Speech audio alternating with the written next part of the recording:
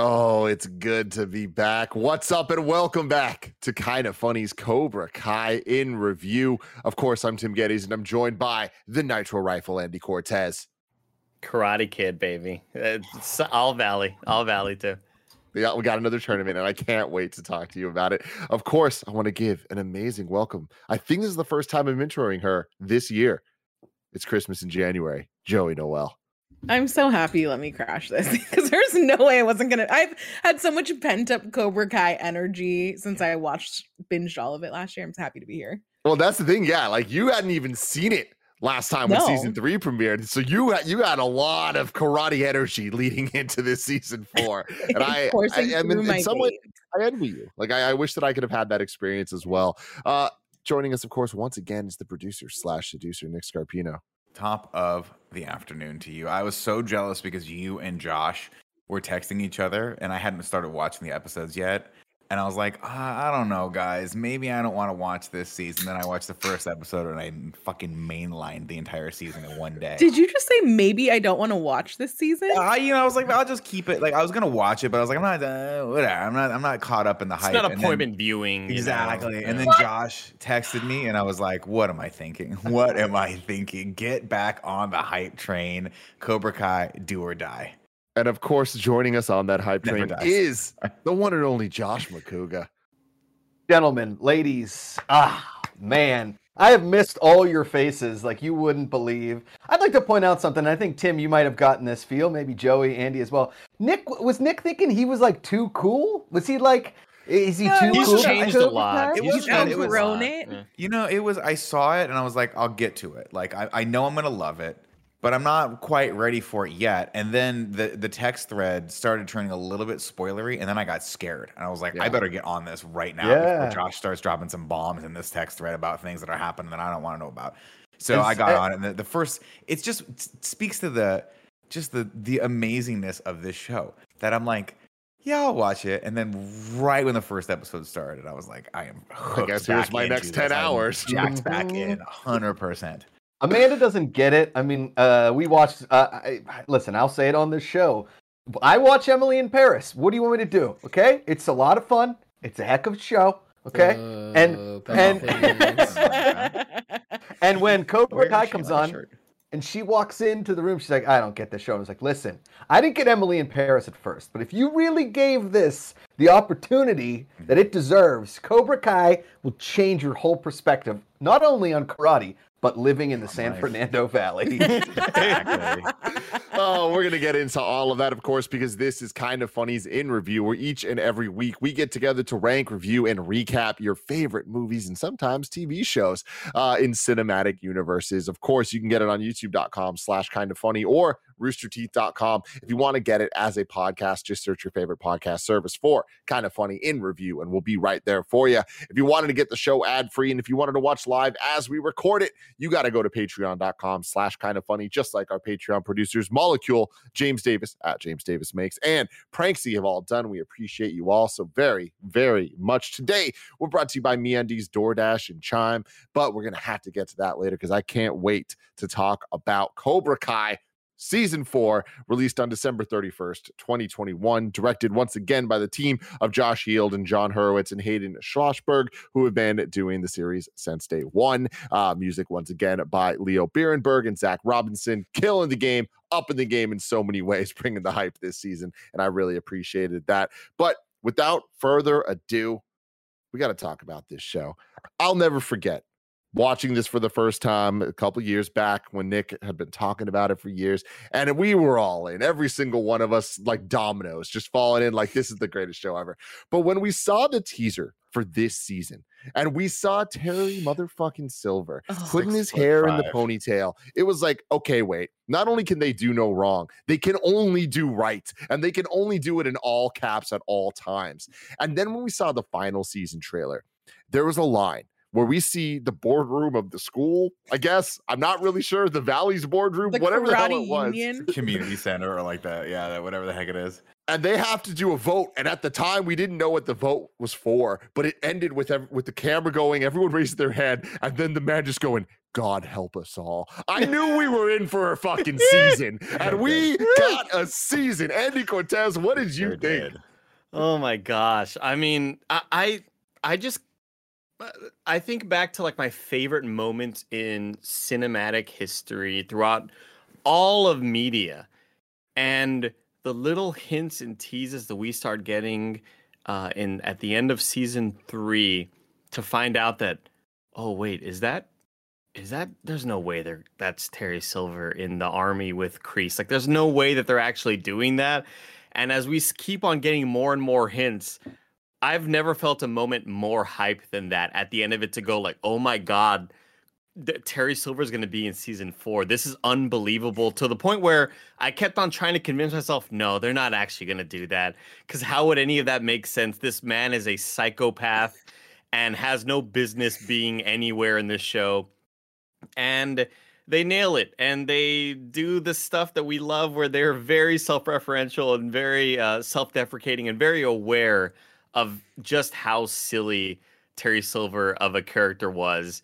And I loved every second of this show. Cocaine's a hell of a drug. Yeah, it's a hell of a drug. I was gonna say that. Well, like to go back, and I think incredible. That's a perfect example of why I think this show hits, right? Because they found an actual kind of like sad way to explain that behavior, right? Like you actually empathize with him, where he was like, I thought I needed to do like acts like that, and I was on cocaine and I was abusing substances, and I thought that was what we needed to do to take on the world. And like he even has that one line where he goes, we tortured a high school kid for like 6 months. He goes, I spent months terrorizing a teenager on cocaine. And he's like, do you have any idea how crazy that sounds? And you're like, that does sound crazy. Yeah.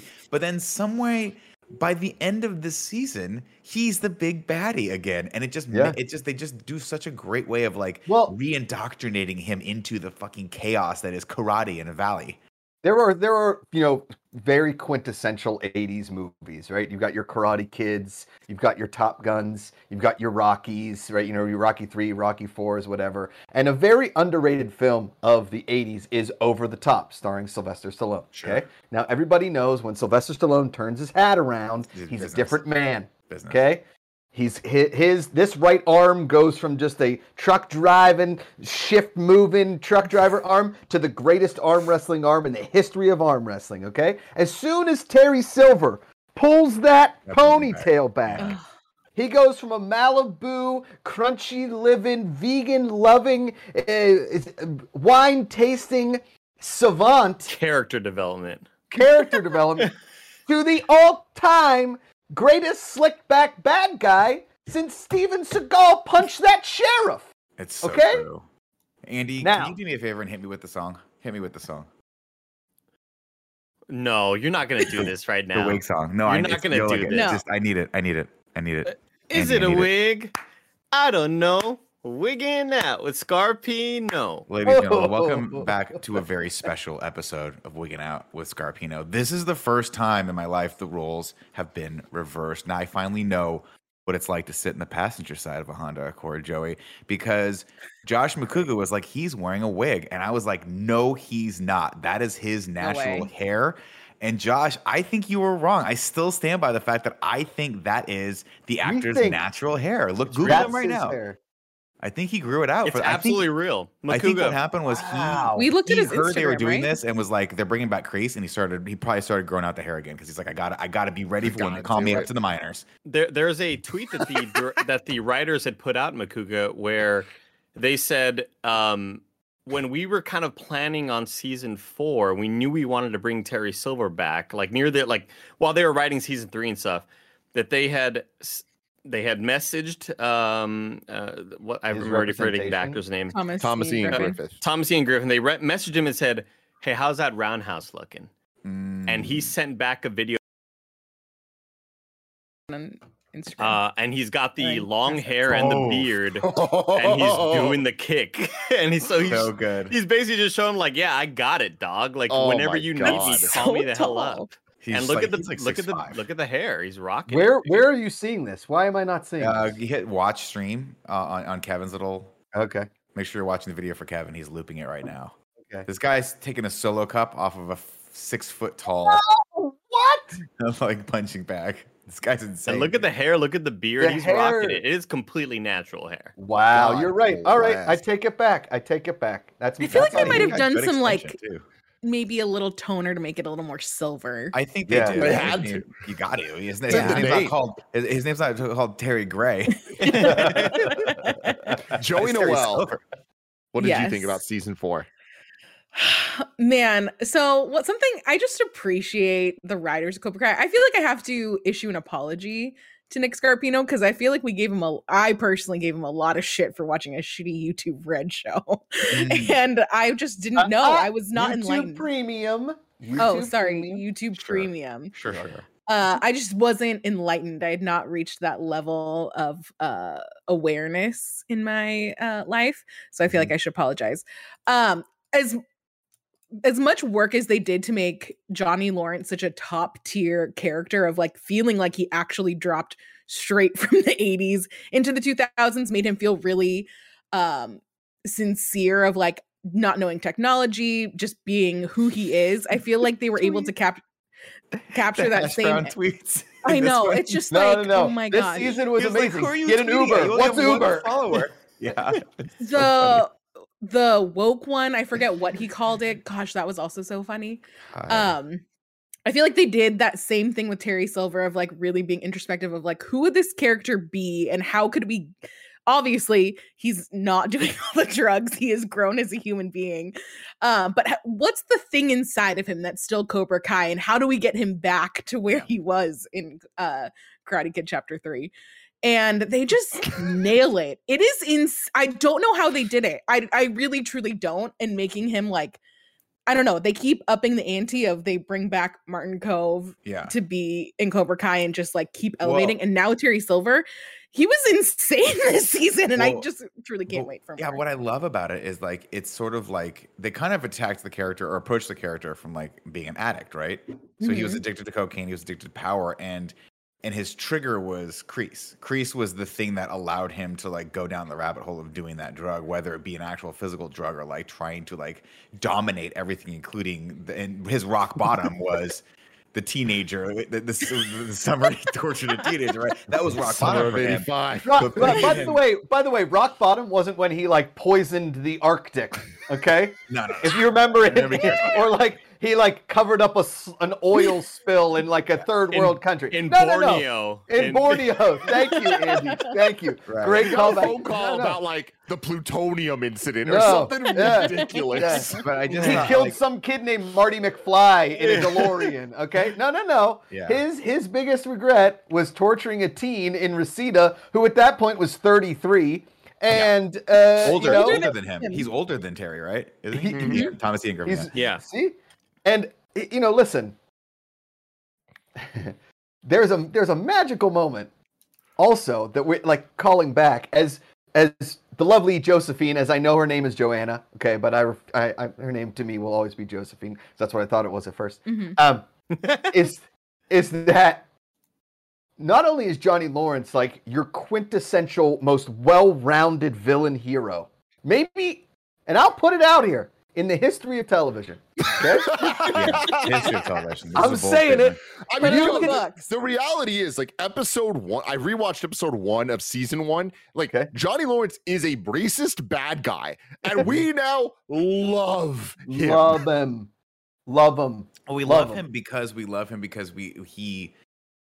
we get to find all these other characters who are the younger characters who can influence him. And so it's you're watching someone learn and like grow, albeit incrementally, because there is the moment on the lacrosse track field where he's like, where Baby she's like, steps on the bus. Baby he's like- steps off the bus. Nick. He's like, you get to hang out with lots of good-looking guys like my man over here, and Miguel's all like oiled up, and he's just flexing. And she goes, "I'm asexual," and he goes, "Yeah, he's asexual too." And Miguel's like, "No, Sensei, no, that's not what that means." Just moments like that. That scene was incredible. But what I'm referencing is as they're wont to do in the show, which is so good, is just apologize for the sins of the past in real quick form, right? Is Johnny Lawrence goes, so they let you go all the way to the finals, right? Yeah. It's because that's something we're all like, wait a sec. He just goes to the finals because he won the year before. That was the funniest line. The laziest funniest writing line. in the history of movies. Yeah. He's like, that's I call bullshit on that. I had Yeah. because it's true, because he was the champ from the prior year starting in Karate Kid, and he had to go all the way through. He had to beat all these fight people. through. It's not fair. Yeah. It's not fair, Tim. This is why Johnny No, is yeah. the better of the two. This is why I always go Cobra Kai never dies. Dude, this season to me is really special because it continues to prove that this show gets it, knows what it's doing, and is committing harder than anything I've ever seen in my entire life. And that's why it works. And 4 seasons in, we're starting to see some retreading of familiar territory. And I don't think everything works. I think that halfway through this season, it kind of turning back into the Johnny versus Daniel stuff. I'm like, we've seen this for 3 seasons now. Like, There's only so many teams they can go back and forth between, Tim. Like, exactly. But I think that despite that little criticism, focusing on Terry Silver, like, you need an arc for the villain, right? Villains are interesting to spice things up. And this show is now just as much anime and just as much WWE as it is anything else. And it really, really, really sells it that episode 1 of this season focused so much on Martin Cove going to Terry Silver, calling him Terrence Silver. Like, there's just little things like that I'm like, oh, we are in for something special. And we really were. Seeing Terry kind of go from where he is in episode 1 to where we end this season, which is utterly insane when you think about what's about to happen with Terry Silver just now fully back as a full-on villain that's about to control the karate world. Like, I just love that we're there, and somehow the show still doesn't feel like it's going to sell out. What does selling out even look like for this? I don't know. The Carrie Underwood moment was a little weird. Whoa. I think that was intentionally off-putting. Okay. First of all, if you're going to deal with music, we first have to reference the fact that they mention Yacht Rock in the movie. Yeah. Or in the show with Christopher Cross, and Ralph Macchio says Christopher Cross was huge in the 80s, which he was, okay? The man's got an EGOT, okay? He's got Grammys, Oscars, Tonys, and Emmys.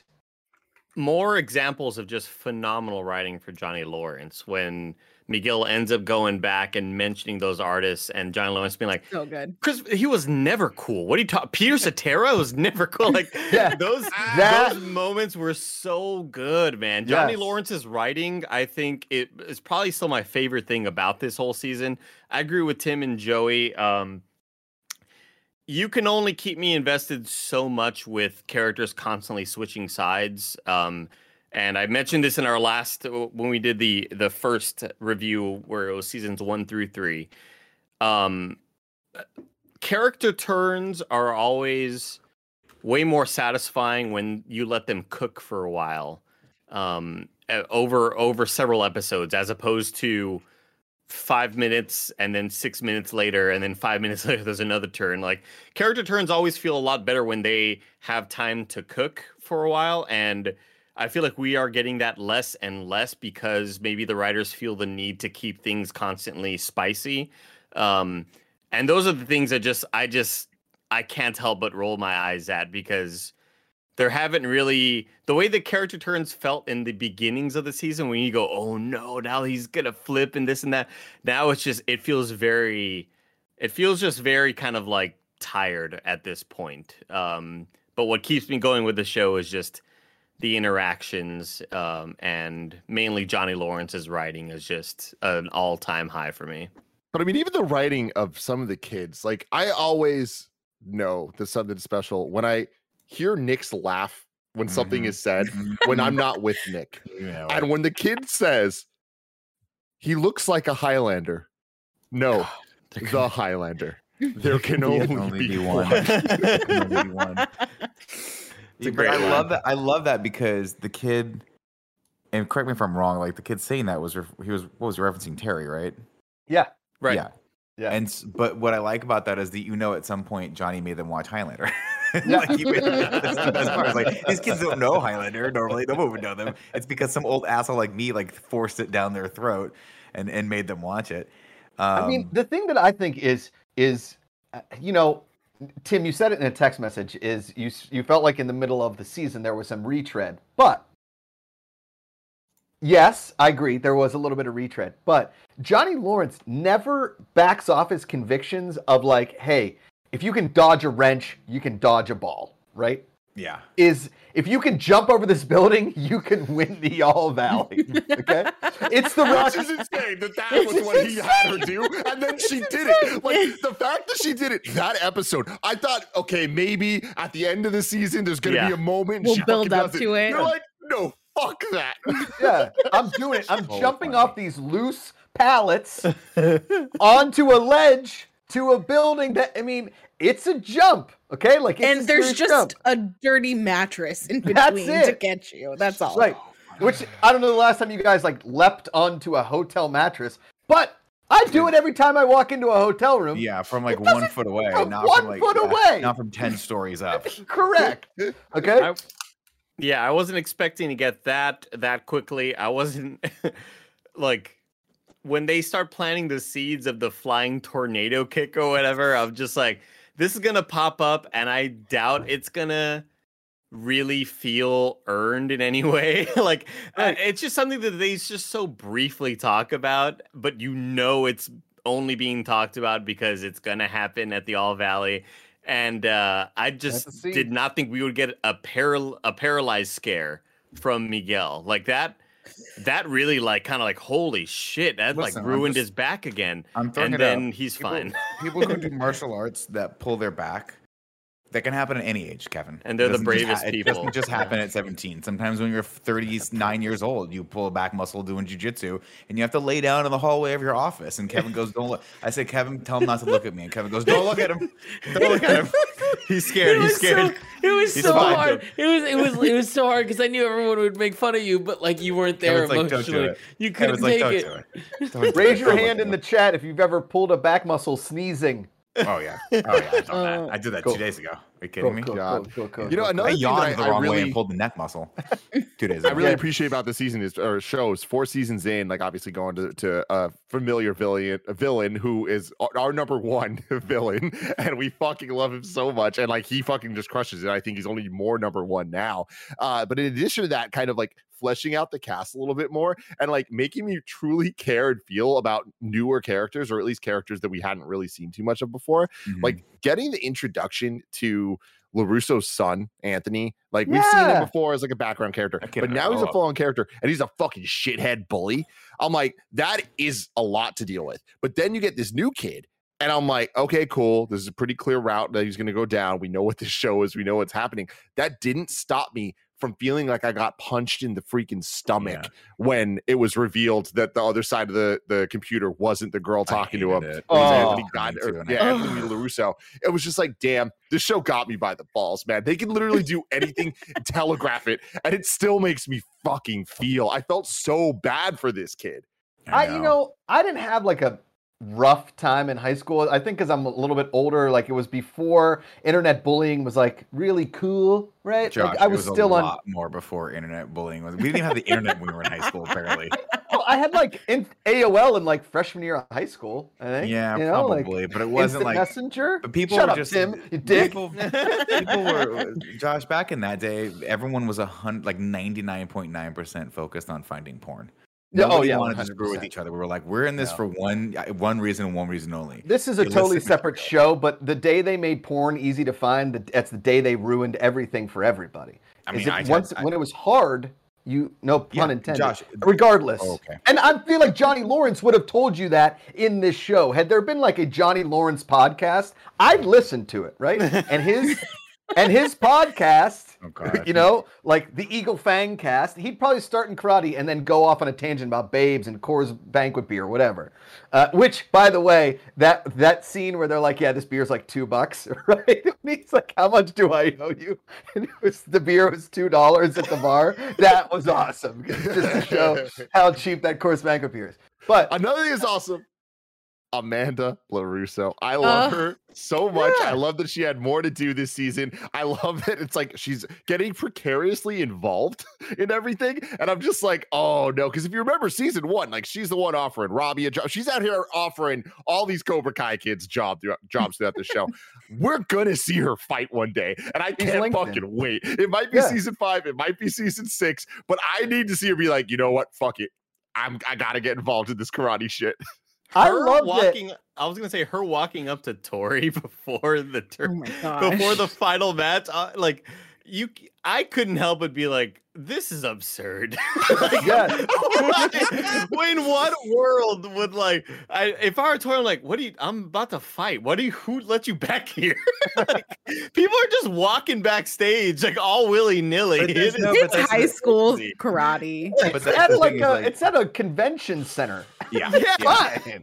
No, I mean, like, listen, I've done a handful of competitions before, and it's chaos. You don't have to clap for me, Josh. It's okay. No, I've never won one. It's not like a thing that I've actually won. But you have to understand, it's usually at a JC or a high school someplace. The promotion just rented the space for like the day or two to make it happen, and anyone can go literally anywhere. There's no guards. They're not spending extra time and money guarding the backstage. There's no backstage. I changed like under the bleachers one time at a competition just because I was like, this is not a very organized thing. So the fact that they have like actually leaderboards at all, like that's the most important thing to me. That blows me away. They have the graphic department, as far as like what the All Valley spends all their money on. Yeah. Carrie Underwood and that giant board of, dude. I mean, it's incredible, unbelievable. So unbelievable. Crazy thing I know a couple of you guys know already. In the All Valley Championship 2022, when you see all the different team names on the thing, there's the men on the left and the women on the right. 3 of the women team names are named after our boys from RKG, Nick, formerly of IGN UK. Yeah, I love that. Daniel Krupa, Gav Murphy, Rory Powers. Like, motherfuckers are in the show. I've never been more jealous of people I know in my entire life. That is the coolest thing ever. Just their names, but that's amazing. It's awesome that they're that. So damn cool. Really what a tournament too. Like, I was going to say, Tim, the entire time we get 2 whole episodes that are just tournament, man. When episode 9 started, I was like, we're here. We're fucking here. And we're going to see it all. They got weapons now. They're doing all this shit. I'm like, we're in for a treat. I love the outcomes. I loved seeing each type of rivalry and all that stuff. I feel like every single matchup didn't go exactly how I thought it would, which was kind of fun. The fact, like, first off, I mean, we'll take a match by match when we get to that episode synopsis, but I want to dial it back to the episode where it's like we talked about originally how the karate was only important to like the Miyagi-Do, like to Daniel and Mr. Miyagi and to Cobra Kai. Everyone else in the valley, yeah, there were other dojos, but there wasn't a really big deal to the quote unquote the valley, right? Catch up to season 4 that we're on right now, and the committee of people have like realized that this is like their chance to like make it and get fame out of this, so they're like blowing it out of the fucking water, and it's making all of the hype real. So now like karate in the valley is a real thing now, and it's like gangs are fighting, and it's like legendary and all this shit, and these guys are like, we're full buy-in. I love that. In real life, which I mean, I live here, so I don't know, but I wonder if I swear, but I wonder, like, when my daughter's old enough, would she like do the kids in her school all do karate? Right? Is like have people moved to the valley to just start dojos? I don't think that the valley. I mean, there's a lot of great martial arts studio, like a lot of MMA and like a lot of great jiu-jitsu gyms in the greater LA area, but like. I take that back. I was going to say kids don't do karate anymore, but they actually do make the kids do karate because it teaches them a little bit of like discipline and how to like follow orders and instructions, and it's fun for them. So you could do that. I had a lot of friends that did Taekwondo growing up, and that gives you a lot of good flexibility. But before we move on, let me tell you about our sponsors. Guess what I use all the time, ladies and gentlemen? DoorDash. That's right. I come down here, I record the shows, I come upstairs, Jen's taking care of our newborn, is a 3-month-old, our 3-month-old, and guess what? We're both too tired to make food, so we order on DoorDash. We do it all the time, and you should too. You've got back-to-back meetings, errands to run, and chores to take care of. What's the secret to clearing your to-do list? A little help from DoorDash. Along with the restaurants you love, you can now get groceries and other essential items delivered to your door with DoorDash. Get drinks, snacks, and other household items in under an hour. With over 300,000 partners, you can support your neighborhood go-tos. Choose from your favorite national chains like Popeyes, Chipotle, and Cheesecake Factory. For a limited time, our listeners can get 25% off and 0 delivery fees on their first order of $15 or more when they download, that's you, download the DoorDash app and enter the code GAMES2021. That's 25% off, up to a $10 value, and 0 delivery fees on your first order when you download the DoorDash app in the App Store and enter the code GAMES2021. Don't forget, that code is GAMES2021 for 25% off your first order with DoorDash, subject to change. Terms apply. Kick off 2022 with a better checking account with no monthly fees, no overdraft fees, no foreign transaction fees, and no service fees. Get all that and then some with Chime, an award-winning app and debit card. They've also got over 60,000 fee-free in-network ATMs all over the place, like at most Walgreens, 7-Elevens, or CVS's. You can access your money when you need it, where you need it. Make sure you make the first good decision of the new year and join over 10 million people using Chime. Sign up takes only 2 minutes and doesn't affect your credit score. Get started at chime.com/KFgames. That's chime.com/KFgames. Banking services provided by and debit card issued by Bancorp Bank or Stride Bank NA, members FDIC. Get fee-free transactions at a Money Pass ATM in a 7-Eleven location and at any Allpoint or Visa Plus Alliance ATM. Otherwise, out-of-network ATM withdrawal fees may apply. Sometimes Pay Anyone instant transfers can be delayed. The recipient must use a valid debit card or be a Chime member to claim funds. Relationships aren't perfect, and MeUndies is celebrating our imperfectly perfect matches with their new Valentine's Day collection. I don't have to read the ad anymore. I can just tell you I'm wearing MeUndies, ladies and gentlemen. Always have been, always will. You know, not always, I guess. But what happened is I had a bunch of underwear I didn't like that much, and then I tried a couple pairs of MeUndies, and I was like, these are amazing, and I ordered a whole bunch of MeUndies, and now it's all I wear, and I am due for more. Maybe I'll do it here. Back to the ad. Gifting underwear for Valentine's Day? Wow, real groundbreaking. Express your one-of-a-kind relationship when you match your bottom half to your better half in fun limited edition prints. And if you're single, don't worry. You can mingle in matching pairs with your friends or even get dog hoodies and buddy bands to match your four-legged pal. MeUndies has a great offer for our listeners. For a limited time only, get 25% off your first order of matching pairs for Valentine's Day. And as a first-time purchaser, you can also get 15% off and free shipping right now to your door. To get 25% off matching pairs, 15% off your first order, free shipping, and a 100% satisfaction guarantee, go to MeUndies.com/kindafunny. That's MeUndies.com/kindafunny. And now that we're back, it's going to be a very rough thing here, but we're just going to cover the plot in kind of broad strokes. Nick, do you want to start that off? Yeah, so ladies and gentlemen, this is the plot of the newest season of Cobra Kai. This is not my writing, by the way. I should preface. I'm just pulling these kind of plot synopses from Wikipedia because it's a little too much writing for big old Nick to do, and this one I just wanted to enjoy and take it. And we kick it off with an episode called Way to show your laziness there, bud. You want to do a synopsis for 10 episodes? No, but also For you 10 didn't have to hours tell of anybody that. It's like, hey, are you ready for the All Valley? Totally. Just read a Cliff Notes of how to kick people up. Let's go. Listen, Josh.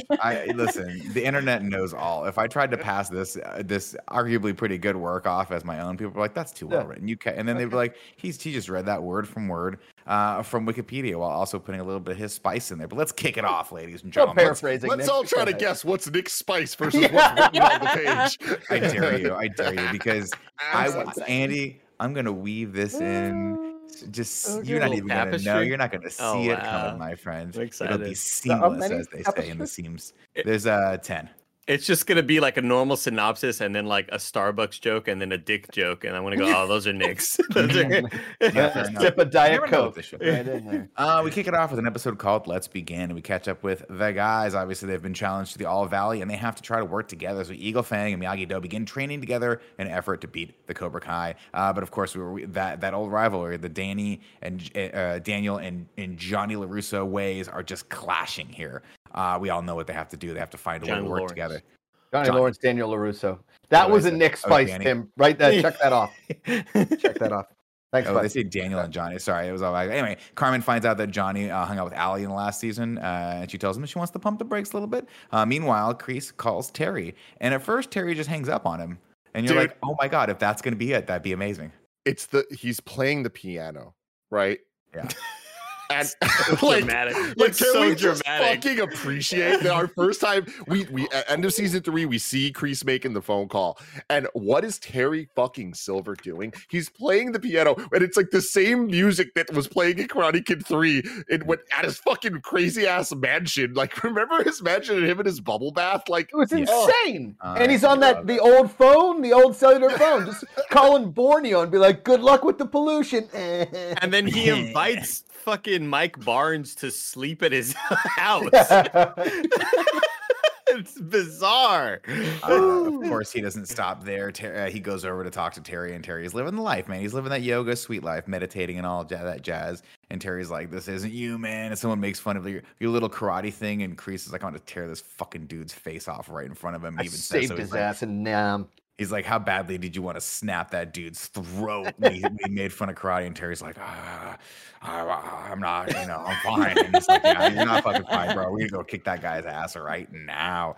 Daniel proposes to Johnny that Eagle Fang should integrate into Miyagi-Do, but Johnny disagrees because they agreed to 2 dojos. They're gonna split it right down the center. Of course, I'm just like, why don't you guys just teach 2 classes a day? Daniel, you teach one. Johnny, you teach the other. One's defense, one offense. It's not that freaking hard. You guys don't have to teach together. Yeah. What a simple solution. Easy. What a simple, solid Not solution. that hard. Daniel, you get an hour and a half with the kids. Johnny, you get an hour and a half with kids, and it's pretty easy. Again, the whole time I'm watching with my dad, I'm like just like what we mentioned in the other review, like, man, if they just talk to each other.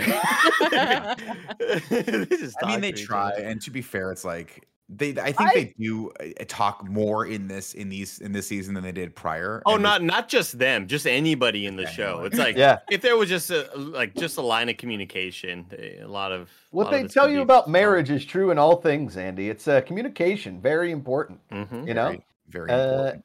Because Tim knows. It's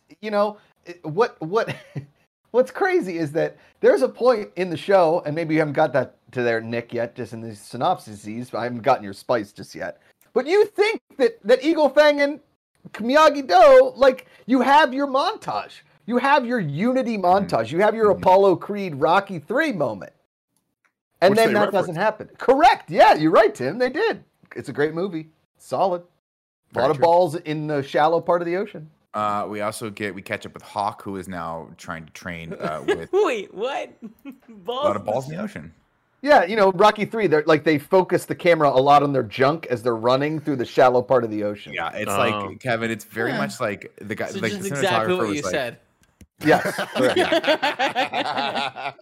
The cinematographer was like, I'm just going to shoot him from basically the mid thigh to the to basically the belly button, and the director was like, I don't know if we need this much footage. That particular angle, and he's like, no, trust me, you're gonna want it. And he was right. They went to the dailies, is what happened. It's sort of like in Labyrinth, is they were just showing David Bowie from the waist up, and they were like, listen, we need to see more of David Bowie's. I mean, it's a dick bulge, is what it is. Massive. It is Same thing. Massive. Is that then Stallone went into the dailies. He's like, hey, it's good. We see enough balls, so throw it in there. And Creed and Carl Weathers was like, I got a big. It's huge. Just show it. Just show it to everybody. Go for it. Boom. Anyway, back to Hawk. Sorry. On this, Hawk decides he wants to fight for Eagle Fang, and he wants to fight with this crew, but they're not accepting him because he was a dick for the last couple seasons to them. And he was like, listen, words. I think Daniel has a great part, or Johnny's like, words are cheap, actions, everything. And so he grabs a sledgehammer. You're like, oh shit, he's going to go bang up the dojo again and destroy it. But no, he's knocking down fences literally and metaphorically because there's a whole little back area that they could use to extend the dojo so that everyone wouldn't be on top of each other. I love that in Southern California, there's so much property that you can just fence off part of it, and nobody would ever look at that property. I would never look at that. It's completely ridiculous. I love that at some point in this conversation with Miyagi-Do and Eagle Fang, they're kind of catching viewers up a little bit and just giving some reminders. And what the line said was, a small boy was thrown through a window. Yeah, that's so That's what happened. Oh, yeah. Of course, then by the end of the episode, Terry does in fact come back because Kreese has successfully guilted him into telling him he owes him and that this is where Terry belongs. They have to, quote, finish what they started. Is this the part where he just kicks that wine bottle? Yeah.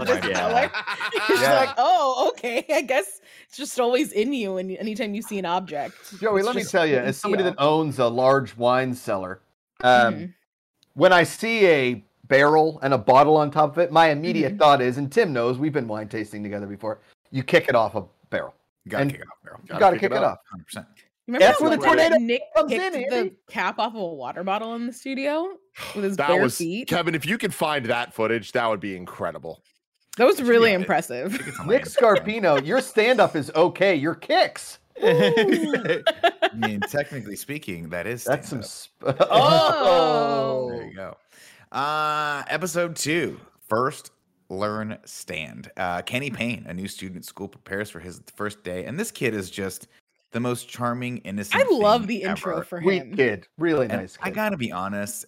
I know that most children these days of the high school persuasion are assholes.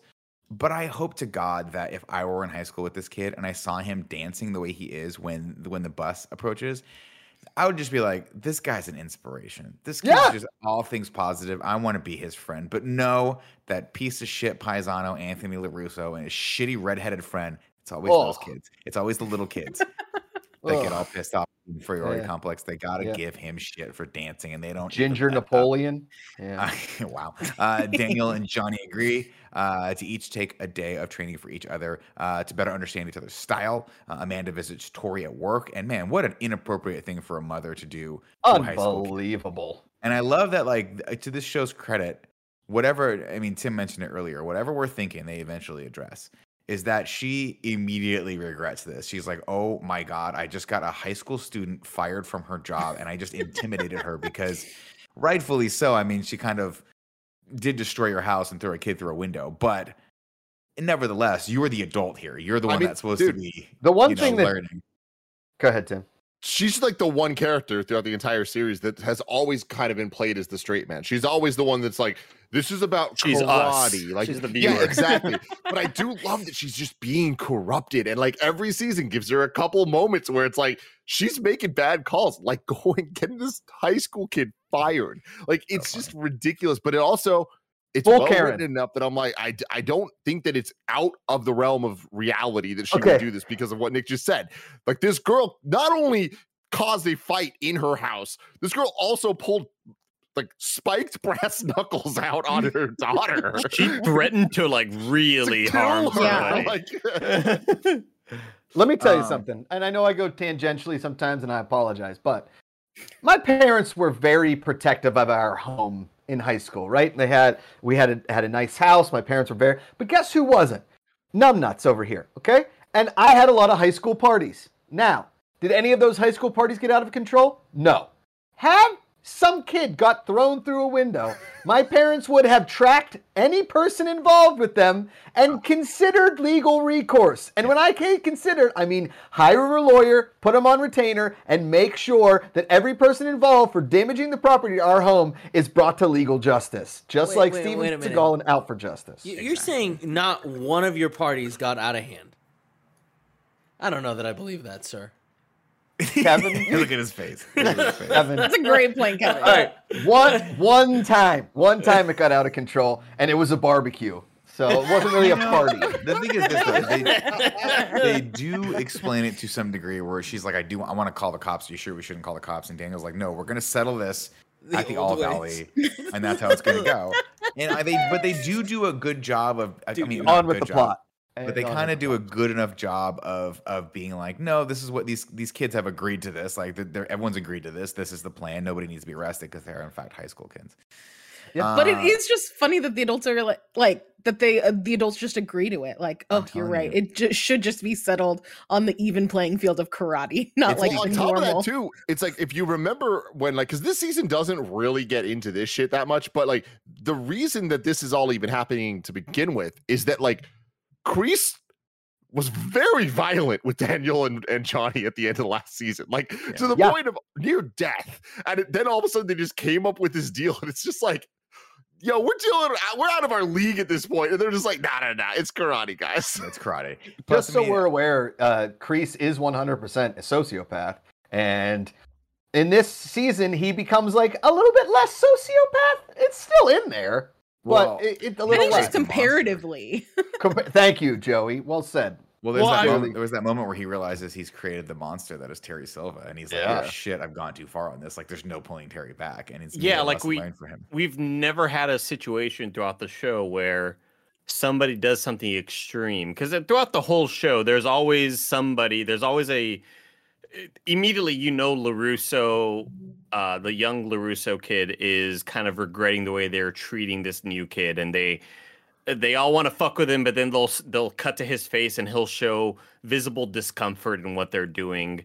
And as soon as Terry Silver does something, we haven't seen it ever in this show, but we finally get the glimpse of Kreese being like, "Oh, this is a little too far for me. I like this." Edge. They got to create some sort of tension between the two bad guys, and you start to sort of see that whittle down and get more and more intense as the season goes on. Andy, it's Shawn Michaels and Triple H and DX, man, where it's like they're both the most badass motherfuckers ever, but it's like, but who's more bad? And who wants to be more? I love it, man. I'm trying to think of a reference because I don't know anything about wrestling, but I trust you, Tim. Oh, I nailed it. Okay. Robbie and Kreese continue training the other Cobra Kai students in Miyagi-Do, but with their own twist. Robbie Keane, by the way, really great performance this whole season. I thought he was I like that kid a lot. Great actor. I thought Miguel had some banger moments too. Like, Miguel. I mean, we knew that already, but I don't think Robbie Keane was given. Like he was just constantly kind of whatever. But this season, I liked him. He's all that and was like, "Oof, that did not go well. I need to double down on Cobra Kai. This is gonna be my meat and potatoes." Yeah, they should have just done that movie on TikTok. Anyway. Kenny's classmates, Anthony and the kids, trick him into coming into the park, and that whole scene is just guts you because you're like, oh, he's got a friend, and she's from the gym class, and he's she's in into cosplay, him, and they're like vibing, and this kid's just too innocent to know that these other kids are screwing with him, and then of course he goes to cosplay, and they try to beat him up, and then we get an interesting scene here, right, where they're like, come on, Anthony, like show him some of that Miyagi-Do karate. And Anthony doesn't know it. And they don't know that he doesn't know it. So all of his insecurities kind of come out in this moment, which kind of explains a little bit why he's being a dick to this kid, because he knows he doesn't have the stuff. And he kind of strikes the pose and just doesn't get it done. And then Kenny ends up having to hide in a dumpster, unfortunately, which is really, really sad. And thus cements his full journey back to full bulliedom. And the cycle of bullying violence continues.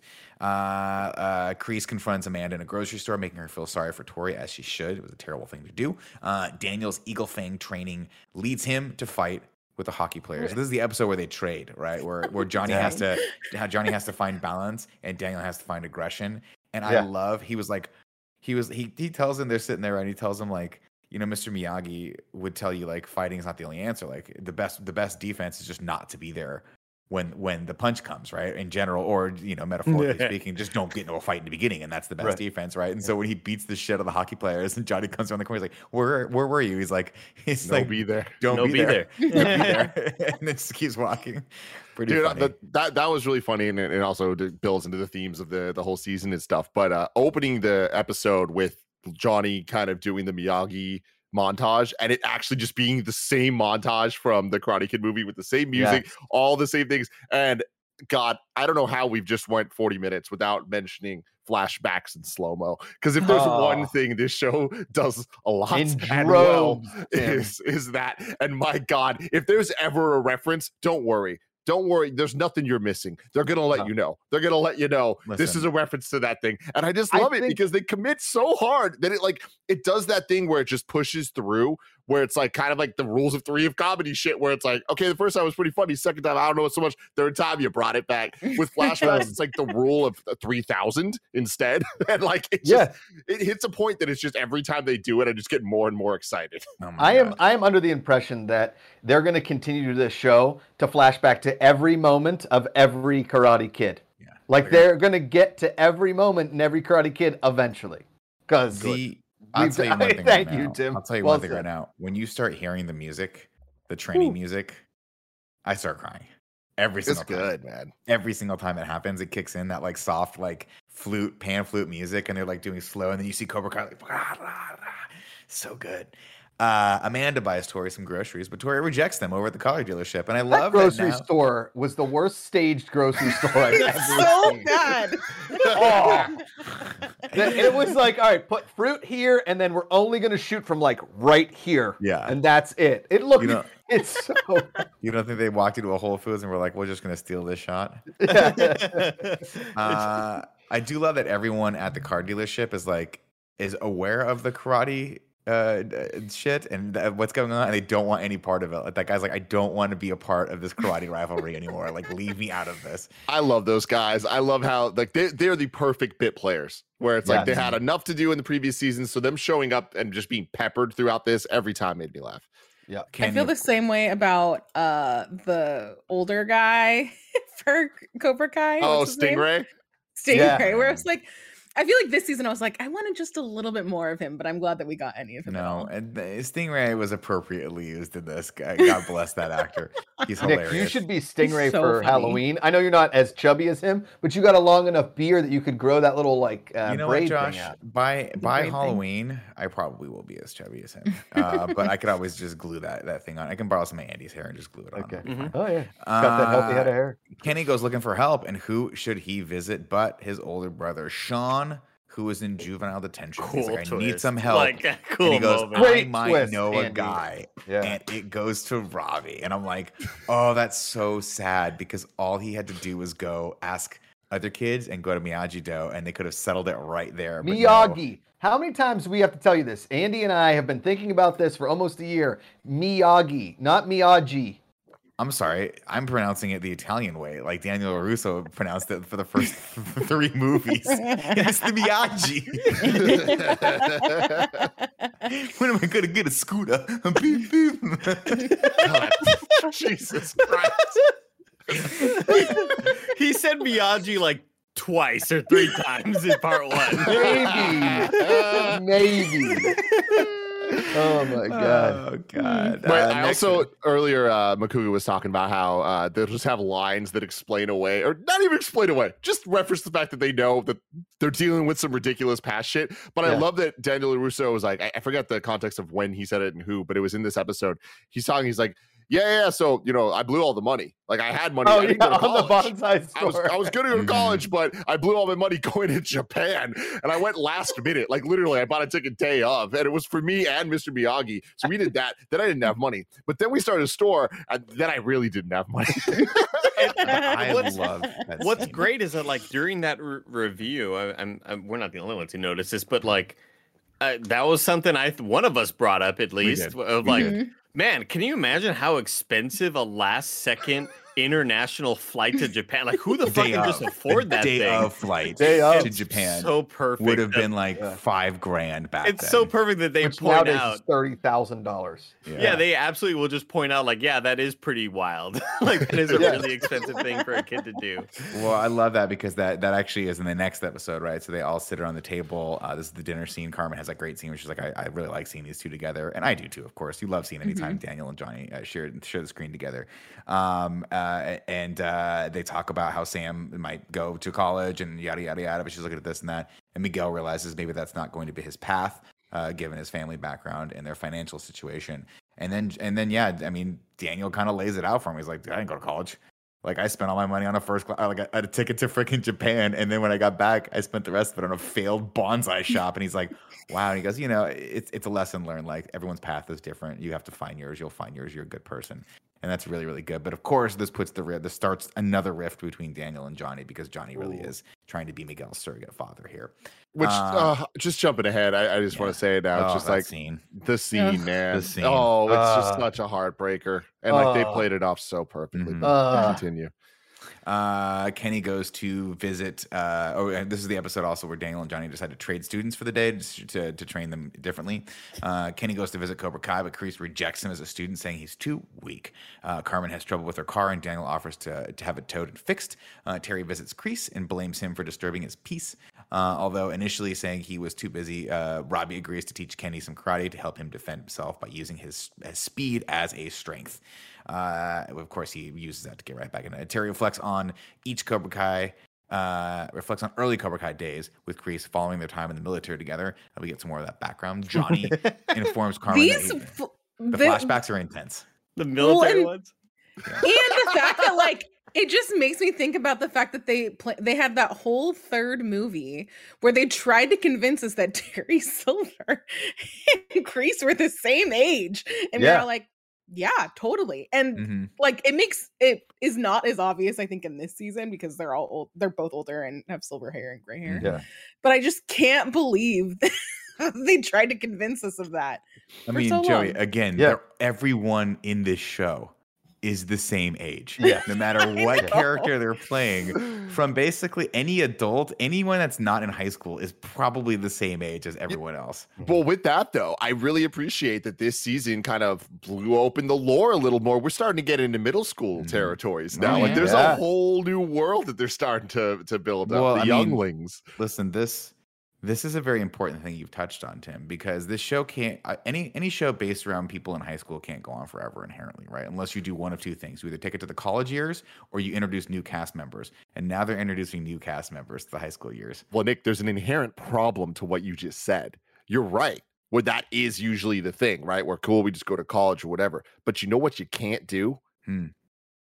Unless you're the show Cobra Kai, and you figure out a fucking reason to make this work. But you can't have people over 18 join the All Valley under 18 karate tournament. That's why when you they're notice, bucking up against something. They're going to expand it to 21. That's why you notice. I mean, yeah, of course they will. But it was so funny. Or, like we know, the Karate Kid, The Next Generation, Anthony LaRusso, and The Next Generation. That's what I'm saying. I think they'll pass the baton. But what I thought was interesting was I was like, how old are these kids? And then they make a point in one of the later episodes of being like, they're going to the junior prom.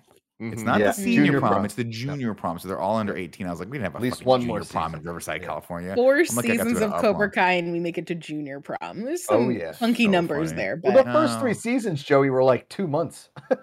It's true.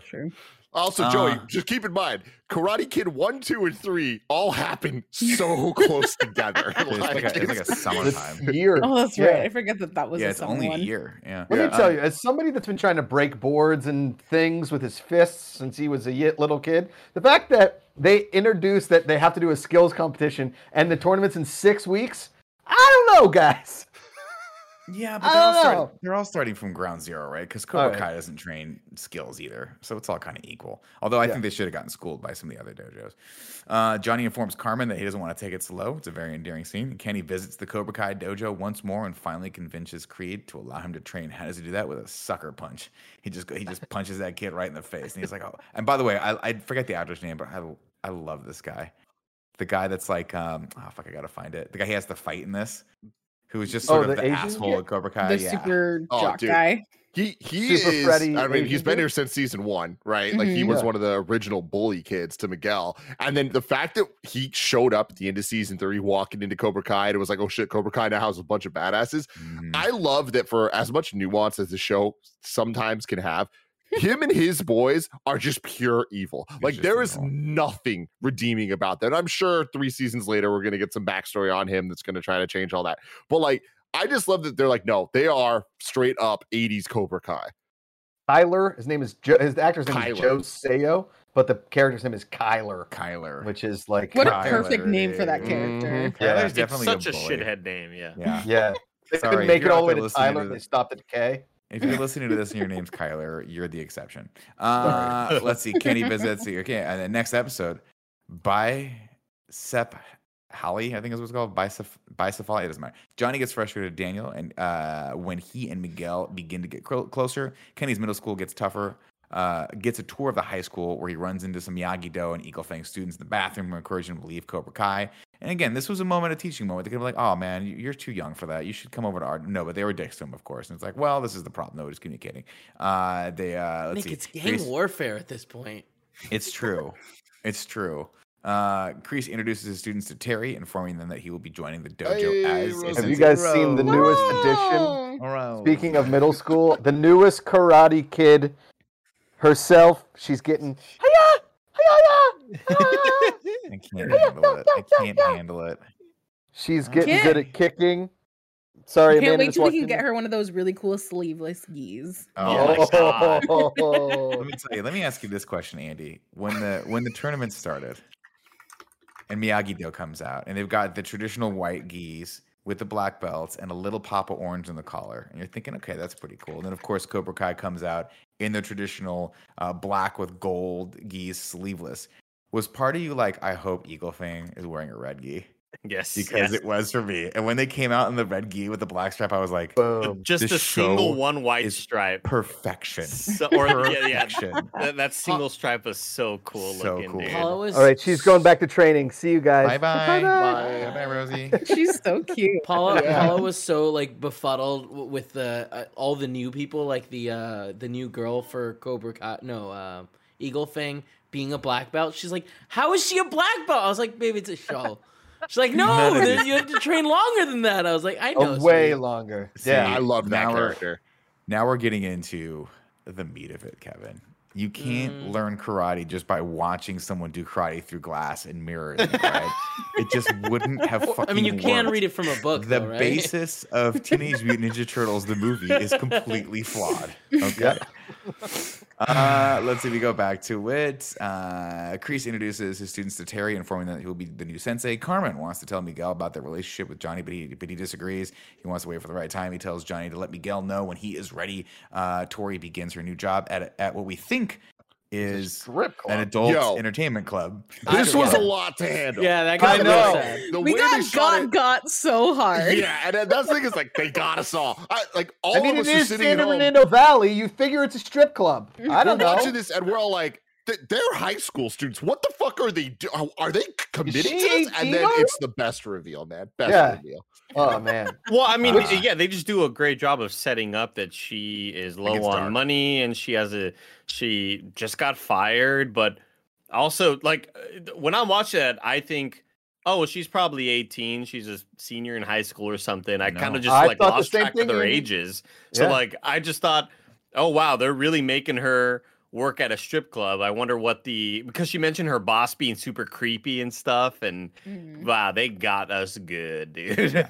As somebody that's been to a lot of like kids' birthday parties in the last few years, because all of my friends are having kids, every time those princesses show up in like, a Mini Cooper, and they're like, oh, don't let any of the kids near us. We can't let them see us get out of our car. I'm like, how do you get here? What? Never mind. Like it is some kind of economy that I don't want to know anything about. Robbie provides Kenny with some additional one-on-one training, but they are interrupted by Terry, who inspires Robbie. Johnny contemplates how to break the news to Miguel and has flashbacks to a similar situation from his childhood when his mom came home and told her that everything's going to be okay. And he's like, what the heck? And he had all this stuff. It was a really sad scene where she's like, you kept all this shit from your father. He left us. Give it to me. And she like throws it all out. Including a beer can, which is like the most ridiculously over-the-top backstory for Johnny Lawrence we could possibly get. Like, it reminds me of like the most stupid. Like, it's the opposite of we talk shit about Han Solo of Solo, a Star Wars story of like we didn't need to know how he got his name. In this, we absolutely needed to know that why he's obsessed with Coors Banquet. And thank you guys for having that be the reason. It makes sense. Well said, Tim. Well said. Let's see. Daniel teaches Miguel how to drive, which is a big no-no because it's like, oh my God, you're not his dad. Amanda and Sam attend a party at the same venue where Tori works, prompting her to quit. This is a horrible scene. It's really sad because Sam's kind of she's mean in this one, and Tori's just trying to get her job done, and then Sam makes her glitter bomb them, and it's like really, it's just being shitty to her the whole way across. And it's like, I get it. She put some scars on you, and you guys got in a fight, but you have to recognize you're complicit in this thing too. Robbie confronts Johnny about Kenny, and the conversation quickly turns personal. I don't remember what that's in reference to, but when Cobra Kai, Miyagi-Do, and Eagle Fang students all attend the same drive-in theater, a fight almost breaks out. Only watching Bloodsport. Hell yeah. Yeah. Hell yeah. The Kumite. The Kumite. Have you guys done an in-review of Bloodsport? And if you haven't, can I be on it? Oh, you have? We did a movie night for Bloodsport. Mike did not particularly care for it, but who did it? Mike Howard did not understand it. Well, it's not a great movie, I will say. We're not getting into this right now. All right, sorry. Josh, we love Bloodsport, but it's no Demolition Man. And No, compared it's to not. like Demolition Man or Point Break or the other movies Top we watch, like Top Gun. Gun, it can't hold a candle. Let's be unfortunately. honest, though. Roadhouse. Ugh. Roadhouse, come on. Yeah, well, Bloodsport I'm not versus comparing it Roadhouse. to those. I'm comparing it to other underground karate tournament movies. A lot And of- it's clearly a lot of- really good. A lot of which starred Jean-Claude Van Damme. He was in all That of is them. true. Lionheart, Bloodsport, come on. God, every time. Johnny Lawrence talking about Top Gun in this is just another my great, God. like, what a Oh my stupid God. name, Maverick. You can't give yourself the name Maverick. Yeah. I love how Iceman. he's just 100% on Iceman's side. He's like, this guy was the best. He was the best by the end of the movie, which is true. It's actually accurate. He was the best. Accurate. Yeah. And this guy's trying to move in. He's just a dick to him. Let's see. Terry and Kreese confront Daniel and Johnny at Miyagi Dojo. Terry attempts to apologize to Daniel and asks him and Kreese to leave, while Kreese admonishes Johnny for playing second fiddle to Daniel, planting some seeds of doubt. Terry informs Daniel and Johnny that Cobra Kai is imposing a fight moratorium on students until the All Valley tournament. I love that they have to do this. Hold on. I had a flashbacks. Mortarian. I was watching a recap for Karate Kid 3 to show to my parents because they're like, I just don't remember this movie and I don't remember it being good. I was like, yeah, it's worse than what do you think it is, but it's incredible. Way worse. And just like the moment in Karate Kid 3 where Terry Silver goes over and like says that Kreese died and then walks away and he's like, got him. Like I fucking tricked their asses. And then Kreese revealing that he's alive was just the most crazy shit of all time. Pops He out just from the pops out of cardboard. the dojo like, ah. He pops out from behind his own standee, which they still have in the dojo In the in this dojo. show. Yeah. But it's just such a oh my god! It's just like this. It was just like a little funny moment, man. The best. It's Unbelievable. like when Zoolander pops out in the coal mine and he's all black. oh god. God bless. Let's see. Johnny disagrees and proposes a tournament style. Excuse me. Daniel tells Johnny about his history with Terry and suggests that he take over the training of all of their students. Johnny disagrees and proposes a tournament style fight between the two, with the first to 3 points taking over the whole training for everyone. Johnny prepares for the fight while Daniel tries to find a way out of it. Of course, this is where we get the great Johnny tweet, where he wakes up and he's like, I'm sure he's going to wake up and sleep it off. And no, he tweeted, and it's all the students know about it, and they all want to watch their senseis fight. Always a fun thing to see the two black belts go at it. Let's see. Rocky 3.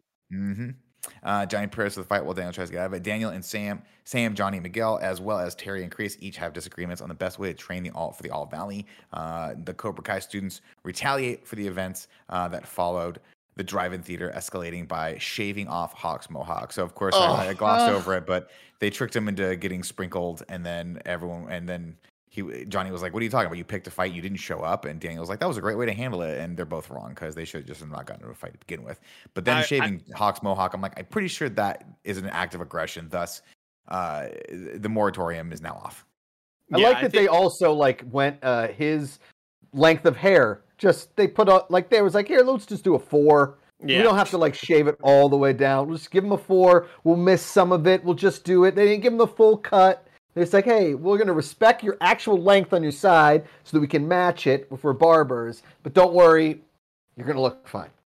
I do appreciate Hawk's arc throughout this season. I feel like it's the only one that feels the most natural compared to when there's character turns and you kind of go, man, they have to do this in order for us to care about what happens next. So I understand why they're doing it. Where with Hawks, it kind of it took a while to develop, and he's slowly back to becoming his old self again. And for a while, you kind of feel bad for him because you feel like, man, he lost his mojo. And then once he gets back into the swing of things, and oh my gosh, just the moment of, I'm going to win the whole fucking thing. Like, god damn, dude. That's just Hawk's whole arc throughout all the season, I feel like is the best developed of anybody's. And I mean, him going from Eli to Hawk back to Eli, but now Eli is a fucking karate champion. Yeah. It's just really sick and nerd. But he was a victim to me of what you're saying last season, where his flip 100%. back at the end was like, where the fuck this come from? It's hype as hell, and I love it, but also like, what? 3 episodes ago, you broke your best friend's arm. Yeah. All right. He forgave him though. But also, I kind of would, Andy, I 100% agree with you. Tim, agree with you. But also, we kind of got to give props to Dimitri because always I like agree. a background character, but he was awesome this season. Yeah. Had a glow up. dating the hot girl, breaking stuff. You know what I mean? He found his niche in, you know. Good for you, Dimitri. You did it. Well, and then he was went in and like control got of Hawk it. out of that funk and was like, "No, you got to stop doing this." It's like that's Yeah. a good friend. Yeah. No, Right. Well, because he's Binary always, you bros. over. I guess he's tried to be that for a while, and it's just Hawk was too much on the other side. But now, Yeah. I think he's sort of realized, like, we're getting Eli back. Yeah. Really cool. Yeah. I agree. Sorry, guys, one sec. Perfect. Gotta get some courage juice here. Jesus Christ. Is that iced tea or Diet Coke? That's iced coffee. Yeah. Oh my Daniel God. and Johnny attempt to reach an agreement for the last time, but before fighting, but ultimately compete against each other. This fight's great. They end up knocking each other out in like a tie. It's so good. It's It so has to be, funny. like this is that Yeah. classic thing of like, who are they going to give it to? And I feel like if you're keeping score, like the big rivalries of the show are obviously Daniel and Johnny, and then we have Miguel and Robbie, and like every win they get matters because that is just building the overall lore. And I think that even though we've seen this fight a couple times now, we've never seen it this officially, and so I kind of appreciated the whole setup of it, the way they did. And I thought that it was very fun, and them ending the way they did. I like Check it. the agree. replay from another angle. It's like, Sensei, there are no other angles. Golly, yeah, the ending of this just a big laugh out loud moment for me, Yeah. as are many of the Johnny Lawrence moments. Yes. Oh, also, I do also want to point out when they are sort of having that disagreement, I also got a big laugh out of Daniel LaRusso kind of noticing what his students have been learning and being like, have you learned any defense? Like, what the fuck is Johnny Lawrence teaching you? And I Zero just love defense, his, all offense. I love his disgust with Johnny Lawrence's style and the Eagle Fang style. And that shit just always makes me laugh. But the great way that ties together too, right? Where he's actually kind of wrong because Johnny's style is, while all being offensive, does work.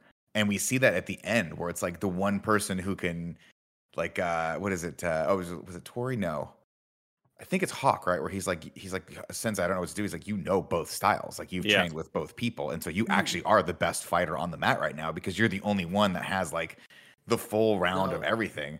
Or was it Tori? I forget what it was. he said that to his daughter, and they also said that to Hawk. Because Right. Hawk's Because they were telling her to make it her own. yeah. Yeah. Like, meld the two. No, yeah, but Nick was right about Eli. Yeah, because he mentions, like, look, Eli or Hawk. Oh yeah, you're right. They're the Same same. They're the same Oh person. yeah, you're right. I will speed it along here a little bit. During the All Valley, in the next episode, during the All Valley board meeting, the members of the board agree on nearly every aspect of the tournament before finally coming I to a love consensus this change. board meeting. Me too. It's awesome. Seriously. These guys are great. So good. No, honestly, like so the I think it was in the last episode where we get the Kreese dinner scene, Yeah. right? Where it's Kreese and Silver kind of like out at a restaurant having dinner. That whole back and forth was fucking incredible. I love how they both kind of fear each other, but like in completely different ways. Like they were just not on the same wavelength. And I really like how they did that. I liked the flashbacks to the Karate Kid 3 of everything he did to Daniel and how fucked up it is. And like just kind of dealing with the entire perspective of aggression between the two of them. And I loved all that stuff. And yeah, starting episode 6 with this whole conference, I think this is one of those scenes that lacks action. There's nothing crazy happening, but I'm gonna rewatch it a lot. Like there's a couple scenes of Cobra Kai I go back to. Obviously, it's the hallway fight, the Christmas fight, all that shit. Hallway fight. This scene, I just love how ridiculous it is, and it's just dialogue. That you need this size of a board of directors for a team karate tournament is really amazing. It You really don't. reminds me of some of the more over the top parody moments in South Park when you have a group of characters taking something way too serious and it's so over the top and it's like like nobody should care this much about it, but I kind of got that tone and got that vibe from this, and I love it. I love how serious all of it is. Wasn't it last season when they were like, we'll never get the obsession with karate in the valley anyway? It was kind of like a nice little like how they do that in this show, how we kind of talked about how I was on cocaine. The one thing I will say about that dinner scene, Tim, and you, like, I love their back and forth. All right, I've worked in bars and restaurants for like around 15 years of my life. Never in the history of my life and I've worked at dive bars and 5-star restaurants. Has anybody ever said to me, nah, give me the owner's expensive scotch in the back? Sir, what we have on the bar is what we have here at the restaurant. There's no like reserve room from our owner. So I would have gone back. Like if I get yelled at by a secret man. menu here. So this is a cheesecake factory. If I went back like that, I get yelled at by a man with a ponytail at a table. I'd go back to the like, hey, does Tim have scotch back here that like we should know about? We don't do that, right? Just bring him the Woodford Reserve. He won't know. Yeah, the difference. Those guys are a lot of cocaine. Yeah. Miyagi-Do and Cobra Kai embrace the changes quickly, begin strategizing. Meanwhile, Eagle Fame are reluctant to accept them, but begin looking for female members to join the dojo because now, of course, remember they've split it up into male, female, and they're going to have the skills challenge as well. So there's going to be 3 of those, right? Yeah. Tori argues with her aunt who wants her mother's disability checks. Tori turns to Amanda to help, but when she wants to re-enroll in school, but needs her to agree, and Amanda, of course, does. Following the shaving incident, Hawk decides to quit karate despite Dimitri's pleas to continue. Johnny and Miguel convince Piper, Moon's ex-girlfriend, to join Eagle Fang. Sam agrees with Tori. Sam disagrees with Tori returning to school, leading to an argument between Sam and Amanda. Daniel confronts Robbie in a convenience store. I also felt really bad for her when she walked in and saw Tori and Amanda talking, and it's just like, Mom, like what the fuck? You have this girl who like scarred me, my just enemy, like chilling at our house. Like what the fuck? This is where, as a mom or as a parent, you take the 2 kids and you go, hey, like you tell your kid, hey, we're meeting at a Starbucks, right? Let's hang out at a Starbucks. And when you show up, Tori's there, and you sit down with both girls and you go, hey, we need to talk this out like adults. I know you are underage women, but you're close enough to 18 to be responsible for your own actions now. And if you throw another, kid through a window, you're going to go to real jail. It's not going to be juvie. It's going to be federal jail. So let's talk at a Starbucks. Lattes are on me. We're not leaving this table until you guys squash this thing. That's what you should do. But that's not a fun fucking show, ladies and gentlemen. That's not the Cobra Kai way. No. I digress. And I feel like that's kind of the trend with all of the kids is all of these, not even, but like adult teenager relationships where like different people are threatened in different ways by all the other ones that are like evolving, because you see that with Johnny and Miguel, and then Miguel and Daniel, and all of these different things. So I think it's interesting to see it from the girls' perspective because it's been so focused on like the different guys' relationships this whole time. Daniel confronts Robbie in a convenience store, and fails to have him stand up to Terry. Piper joins Cobra Kai instead which discourages Johnny. Sam visits Aisha over in Santa Barbara, a little cameo from her, which is cool. I love that they treated this like Ali from Karate Kid 1 was returning. Like they treated this like it was a fucking moment. And you know what? Good for them. I was like, oh shit, she's here. Forgot about her. Where'd she go? I had also forgotten that her parents had gotten so fed up with all this that they took her out of school over all of this karate drama. And we're like, well, I mean, pretty responsible parenting that there's like a karate gang fight in their school. Yeah. I don't know. Like, there's a lot of parents that would be like, maybe it's time for private school. For sure, you're changing schools. For sure. Well, I think this is also kind of more of a response from the writers and directors, right? Because they had taken her out in a fairly unceremonious fashion, and she had mentioned in different news reports and different interviews that she was kind of really relying on that paycheck for what would have happened if she would have stayed on the show. Mm-hmm. And I think this was just kind of the directors and writers being like, no, she's still here. It's all good. Like, she's back. Sorry, guys. We fucked up. We shouldn't have taken her out with really nowhere to go. Following encouragement from Miguel, Johnny continues his recruitment. Hawk returns to Miyagi-Do after a conversation with Dimitri on Tori's first day back at school. Sam threatens her. And I think this is the episode where they go to the school to recruit No. This is the next episode, Minefield. In the locker room, Anthony steals Kenny's clothes to embarrass him. As Johnny prepares to tell Miguel about his relationship with Carmen, Miguel begins to suspect the relationship himself. Not that hard. Daniel finds Kenny's Cobra Kai hoodie in Anthony's room and questions him about it. Anthony lies about Kenny, telling his father that Kenny, in fact, instigated the fights. Of course, Daniel's like, oh no, this is I've got to squash this right now. Kreese and Terry, based on a bet they made, train their students to use weaknesses in their opponents to their advantage. Carmen and Johnny finally tell Miguel about their relationship. Miyagi-Do students and Anthony begin weapons and skills training for the All Valley tournament. Johnny introduces the Eagle Fane students to Devin Lee, the new female member he recruited from the high school debate team. She's awesome in this. She's awesome. I think She was great. I don't More know of if we her in already, season 5. yeah, I don't know if we already went past the scene where they were recruiting people at the during like PE or during like the soccer field. the soccer field, but that was just a hilarious scene. I do want to point out I am glad that we didn't get an immediate turn from Miguel. Give us at least 20 minutes for you to be cool with Johnny dating your mom, because I was like, here we go, here comes the like, how dare you, rebellion. Yeah, thing. Yeah. Sensei, I can't believe you did this, Sensei. Like, I'm just so glad they didn't do it right there. I'm glad they gave it time to breathe for a while. But yes, Nick, the sequence with them at the school and him mentioning, you come join our club, like the girls running on the track and him being like, oh no, sorry, that sounds terrible. It's very, very good. And I love that I think they're talking to Piper or whoever they're trying to recruit, or maybe it was Sam. I can't remember, but either way, they were like, she was like, yeah, I just heard some creeper was like walking around the field trying to like talk to all the girls. It was weird as fuck. Johnny and Whiskey, let's see, going back. Miyagi-Do students, yada. The new female member they recruited to Eagle Fang High School shows up. Johnny refuses to let Miguel train due to his injury concerns. Daniel becomes disappointed after Anthony takes shortcuts in his training. There's that great scene where he's like, you have to wash all these cars, and he comes back, he's like, holy shit, he did it. And of course he didn't, he task rabbit it, which is smart, but kind of missing the point. Yeah. Miguel doesn't like that Johnny began treating him differently because of his relationship with Carmen. Kenny fights off Anthony and his friends, leading to Anthony's suspension.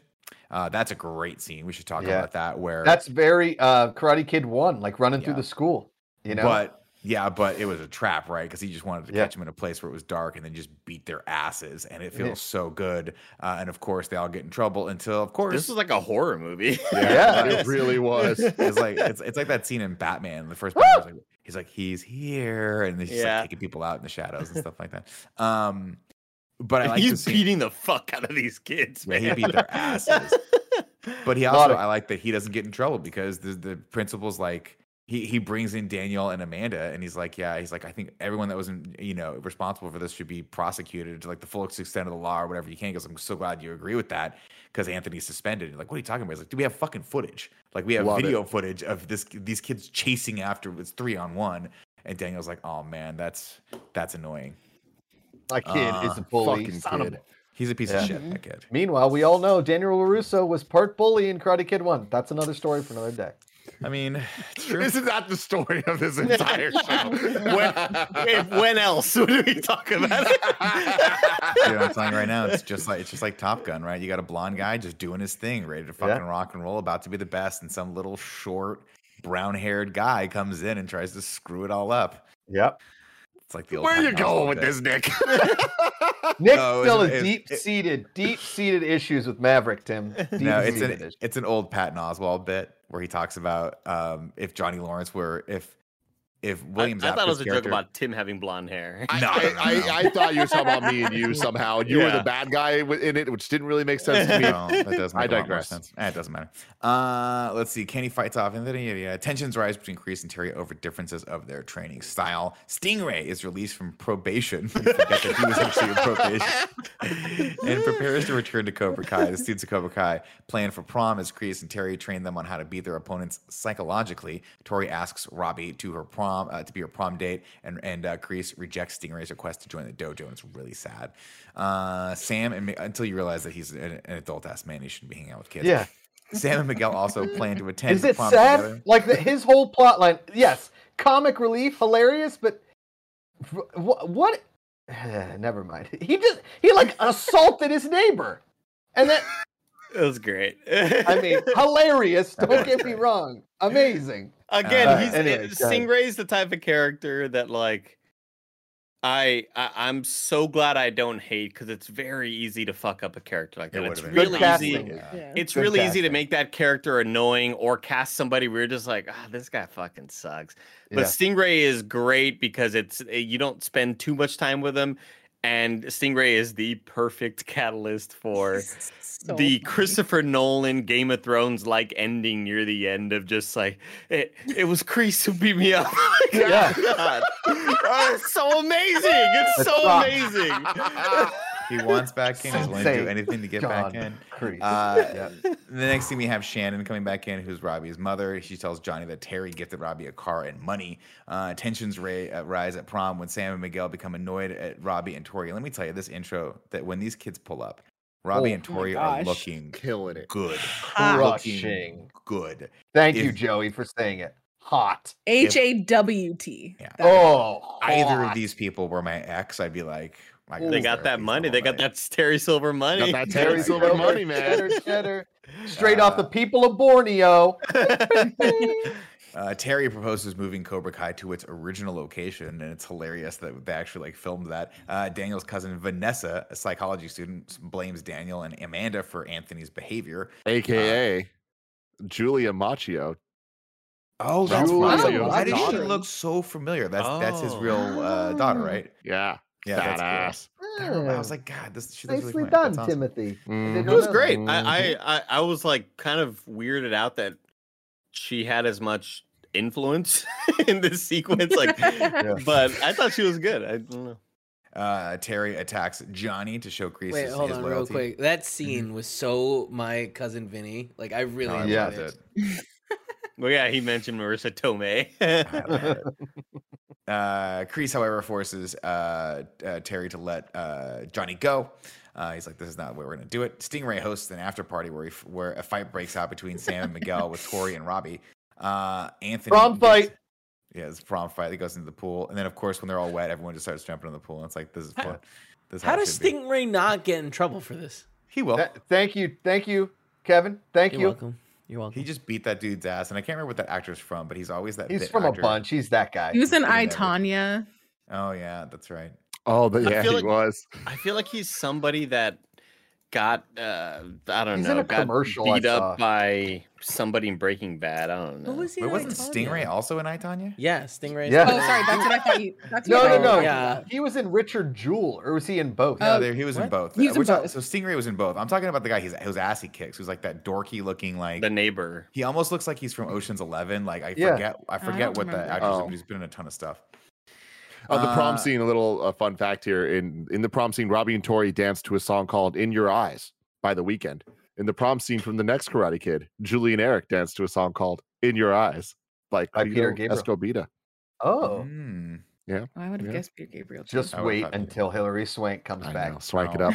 She gotta needs to take- be Hawk's mom. She just has to Oh, We got to take bets. We got what to if take bets on that who's boy coming Mikey back. Barnes and Oh my Hilary gosh. Swank are married? No, She- first I mean- off, that's not going to happen. But second off, I Barnes is What, Text what coming about back. what about Oh, the yeah. Delta Text thread. Force squad from the Hillary? Oh, Swank they're one? coming back, Walter Andy. Goggins, man. Coming back. Put Oh my the berets gosh. on. Let's punch a hole in the world. I think it's going to be Barnes, and I think it's going to be the two cronies that he used to hang out with, Snake and Carl, or whatever their names were. Remember those Oh my guys? god, yeah. Yeah. Like, Dude, that's Barnes gonna be Barnes amazing. has to be related to somebody, and He's- like I think the obvious answer is Tori. Tori's And dad. I think that's the most obvious thing that they can Yeah. do. Gotta be. Man, I Got did it. not care about Chosen popping up in the end. What? I did not Dude, care it's about genius. Andy. It's genius. I'll tell you why it's genius when we get there. Let's get through this episode first. Anthony gets into further trouble, and when he continues to use technology while he's grounded, Johnny inquires injuries. Johnny's injuries are tended to by Miguel. Johnny says he wants to be a father figure to him, and this is the scene that just guts you. He's like, I want to be. Wait, wanna can I be a insert father. for a second, real Yeah. quick? It makes them. Are you guys saying that makes the most sense for Hilary Swank to be Hawk's mom because she cared for all that weird Hawk shit? That Hawk? Yes, that's obsession? correct. Okay, That is correct. perfect. I just because I haven't rewatched that one, and I was like, why would he be Hawk? And then Joey, just, this Yeah. show's not Thank you. deep. We're going like someone's name Hawk. Hilary Swank played with the Hawk. Hilary Swank is therefore related. Yeah. Thank you. Mhm. This Thank is you. not hard. This is not It's on- Shakespeare. It's not pigeons on a roof, Joe. It's a hawk. So we get the scene, of course, where Johnny says, I love. He's like, I love you, Robbie, instead of Mm. Miguel, and Miguel just starts crying, and it's really, really sad. But also a watershed moment for him where he's like, I realized like I'm looking for a father figure in the wrong spot. I need to know where I come from. I need to know where my dad is. Yeah. A drunken Terry severely beats the shit out of Stingray when he makes another request to rejoin Cobra Kai. Of course, you don't see the whole scene, but will at the end. Going into the 9th episode, The Fall, Cobra Kai, Eagle Fang, and Miyagi-Do come head-to-head when the All-Valley tournament begins. Kreese and Terry, Johnny and Are Daniel. we ever going to hear Best Around again? Like, are they waiting for the final They're episode waiting, of dude. the series? Here's the thing. They know they got an end game in their mind. Like we're Right. building to something, and they're gonna use it at the perfect fucking moment. It's just like Captain America not saying Avengers Assemble until he did. It's the same thing. Listen, guys, you have to Okay. understand. All right. You have to understand. The Best Around is a hot commodity. They're sitting on that. They wanted to use it episode 1. They were like, no. You guys can't afford it yet. Episode 3, that price has been jacked up. It's like sitting on it's like back in the day if you bought Nike.com, you just sat on it until Nike got so angry they gave you $1 billion.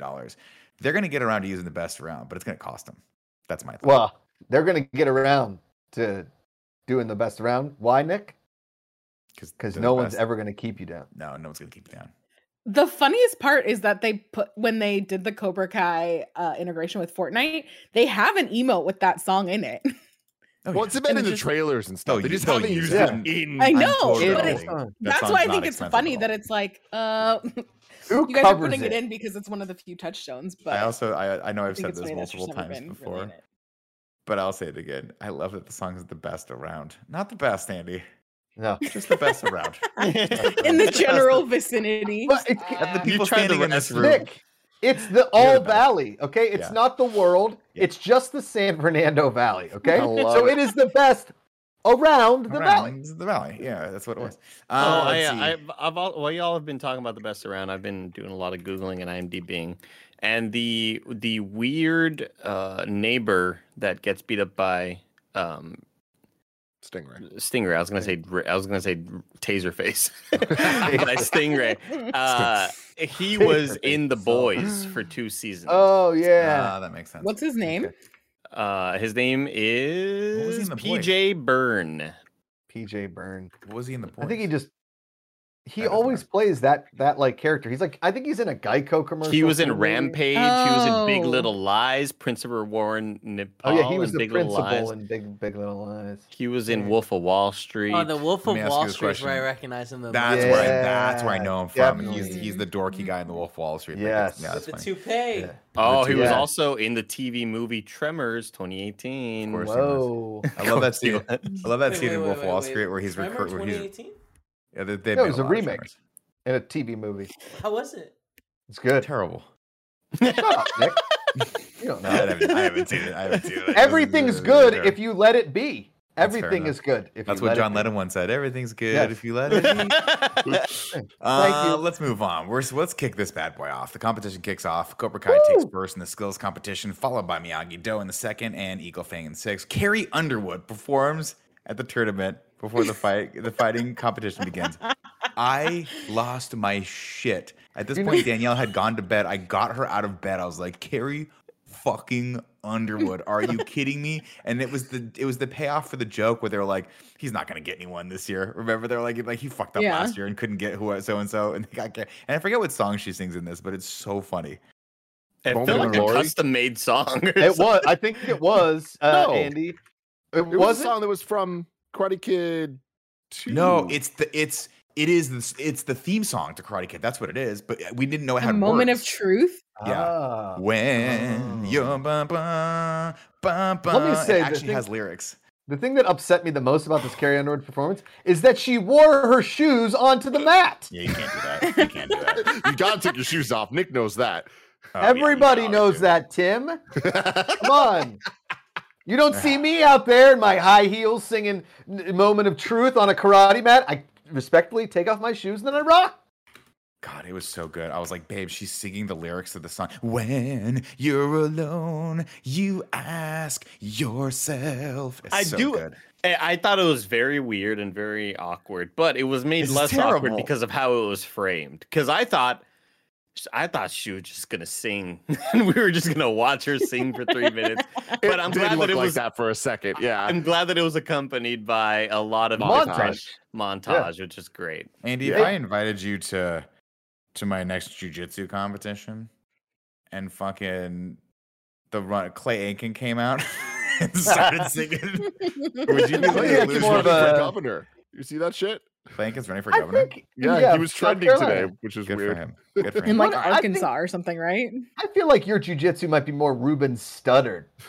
No, I would. Yeah, Ruben Studdard was shit. Taylor Dude, I Hick. was the Carrie Underwood thing to me is one of the rare. I would chalk it up as a miss in the show Oh, where yeah. it works, it makes sense. I just don't think she was the funniest person they could have had for this moment because Should've got Peter we all Cetera. get what they were doing, They but should've it was got just like Peter it just wasn't quite right. Peter Cetera would have been amazing. Peter. Yeah. Peter. Let's keep going here. Carrie Underwood performs. Eagle Fang loses a female competition when Tori beats Devin in the quarterfinals. When Daniel notices Cobra Kai students using Miyagi-Do moves, he makes the last-ditch appeal to Robbie to switch teams. Hawk gains last-minute confidence from Moon and beats Kyler in his match. Sam wins her match against Piper using combined Miyagi-Do and Eagle Fang skills. Kenny But and Robbie. she doesn't just do that. She does it because she gains the power to do Yeah, it by she's looking got over one shoulder and then looking over the other shoulder. And we're all here like, yes! Yeah. Great. Yeah, Tim. There's a devil and an angel. Mighty Oh, Dad. man. Mighty Dad's Devil polarizer. and an angel. Kenny and Robbie get pitted against each other, and Kenny gets eliminated with a broken nose. Very heartbreaking scene because Robbie just goes ham on him, and Kenny's like, "What the fuck?" And of course, that basically cements the fact that Kenny's going to be an asshole for the rest of his life. In the semifinals, Miguel and Hawk are first to compete against each other, and they're resulting in a pulled back muscle for Miguel, and he is disqualified because he's supposed to come out, and it's a mirror of the scene from the first one where he's like, Daniel LaRusso's going to fight. Daniel LaRusso's going to fight. Except Miguel never comes out because he's like, I'm done with this. Because I thought it was Johnny pretty pushed him too smart. hard. Plotting agree. there of just I getting him agree. off the books, giving Hawk a win. Like I like that we're Yeah. getting some new characters in, so it's not always just going to be Totally. Robbie and Miguel. Robbie and Miguel, yeah. Well said, Tim. Miguel is cleared to fight in the next episode, The Rise. Anthony apologizes to Kenny, but Kenny pummels him until he is stopped by Robbie. Sam and Tori each advance to the competition to become the last women standing. Miguel disappears instead of returning to the fight, which advances Hawk to the finals against Robbie.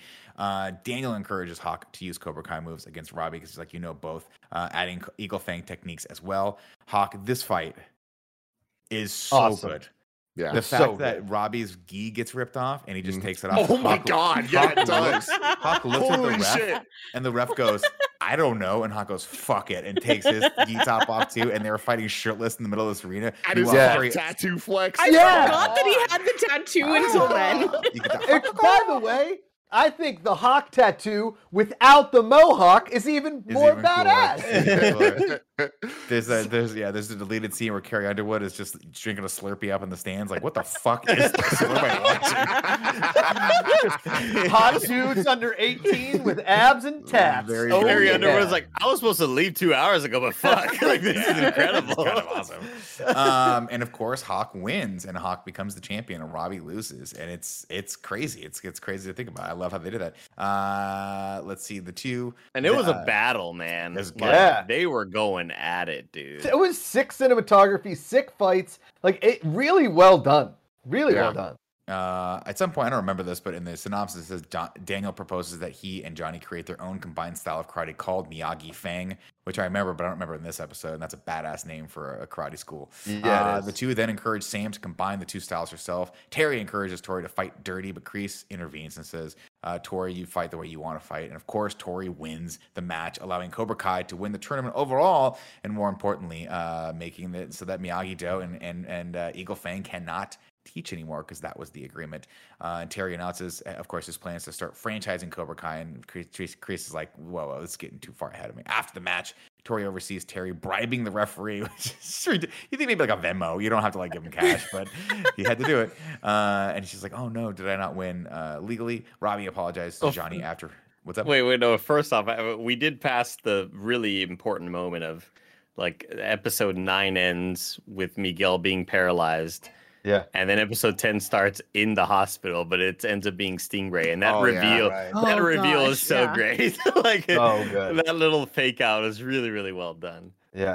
Of course, Tori seeing him bribe is going to play into the next season. The referee, because of course the deal's off. They can all teach. Robbie apologized to Johnny after he realizes that Cobra Kai's effects on him were bad, and the two reconcile, which is a very heartwarming scene. Kreese gets arrested for Stingray's attack after Stingray wakes up and tells the cops that it was him and Terry framed him. And Terry's just like, my grand plan has finally come to fruition. Like, what are you going to do with these guys? These karate dojos are going to lose you, but maybe they'll make like a marginal profit for you for the rest of your life. But it's nothing compared to like tech. Miguel, but it's like you knew, like you sensed that was going to happen, and even before it happens, I'm still so excited that it is going to happen. Yes. I'm like, oh my god, did he really it's just so perfectly kind of like paced out to have that reveal really mean a lot. It's so well done. So good. And then, of course, Miguel heads off to Mexico City in search of his biological father, who Carmen says is not a very good guy. So we'll see how this goes. Johnny goes after him, even though I doubt that Johnny could find his way to Mexico. Daniel visits Mr. Miyagi's grave. And, of course, now unable to teach his students. He has to honor his word. But if he's not the teacher, Tim, then his students can still learn. And who's the only other person on this planet that knows the other half of Miyagi-Do karate?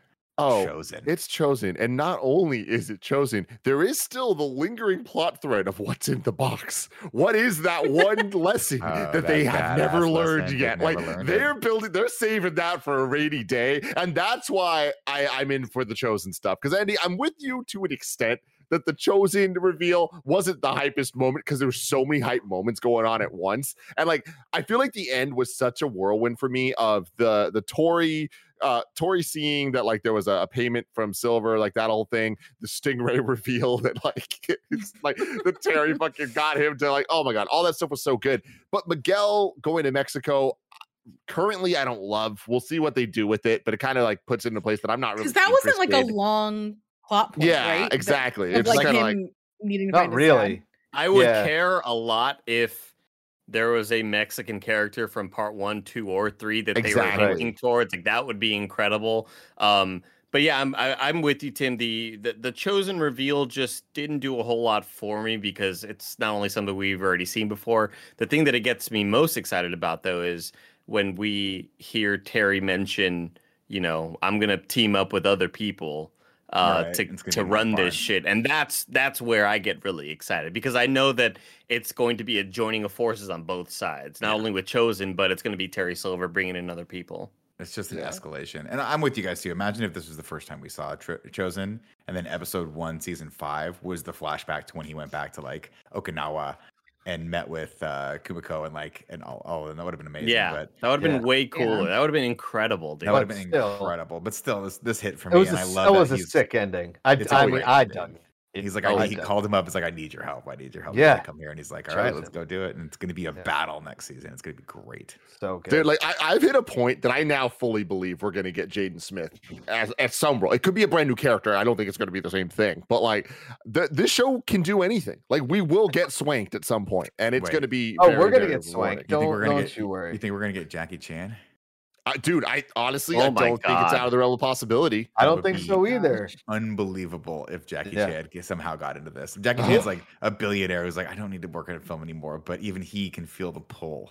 No, that's what I'm saying. I think I wouldn't be surprised by Jaden Smith either because of just how popular the show is and how well it's doing. And if it were a shitty show that nobody was watching and it was on the verge of being canceled because it just had no viewers, I could see that, giving us points in the opposite direction. But for this to be as popular as it is, for so many celebrities tweeting about it during its release and just talking about like, holy shit, like Mindy Kaling had some great tweets about it. Like this is just kind of the pinnacle of pop culture right now.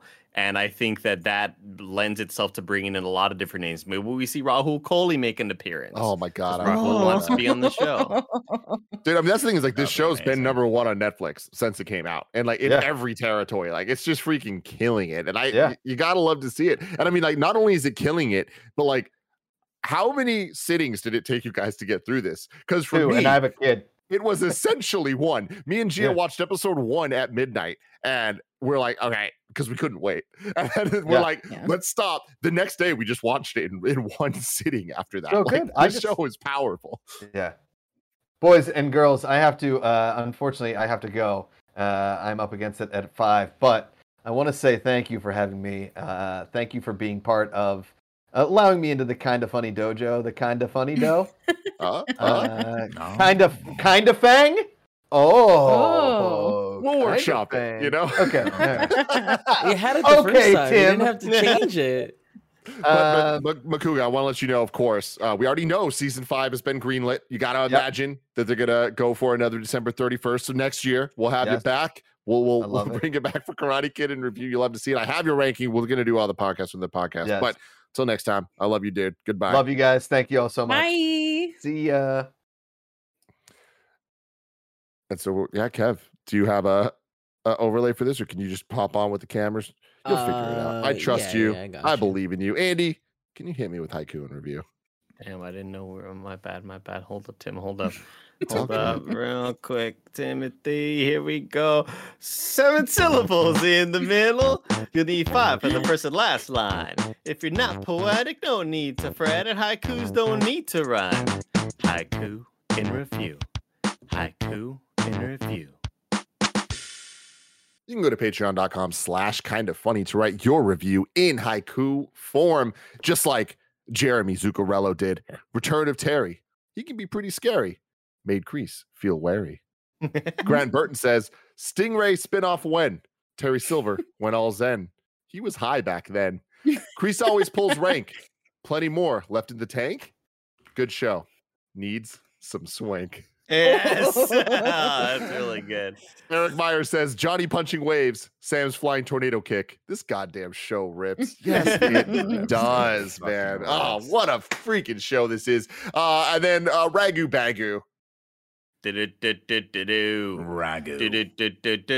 Bagu. What's up, everybody? Welcome to Rad Guys Talk Bad Guys, here for the Karate Kid in review, Cobra Kai in review. We haven't really ranked all of the bad guys yet, have we? Do we want to just talk about them? That's the thing is, so what we do have is we ranked the bad guys from the movies, but we didn't rank them from the shows just because we did seasons 1 through 3 together last time. So currently Ragu Bagu is at number 1, Karate Kid 3, Terry Silver, Kreese, and Mike Barnes. Number 2, Karate Kid 1, Johnny Lawrence and Kreese.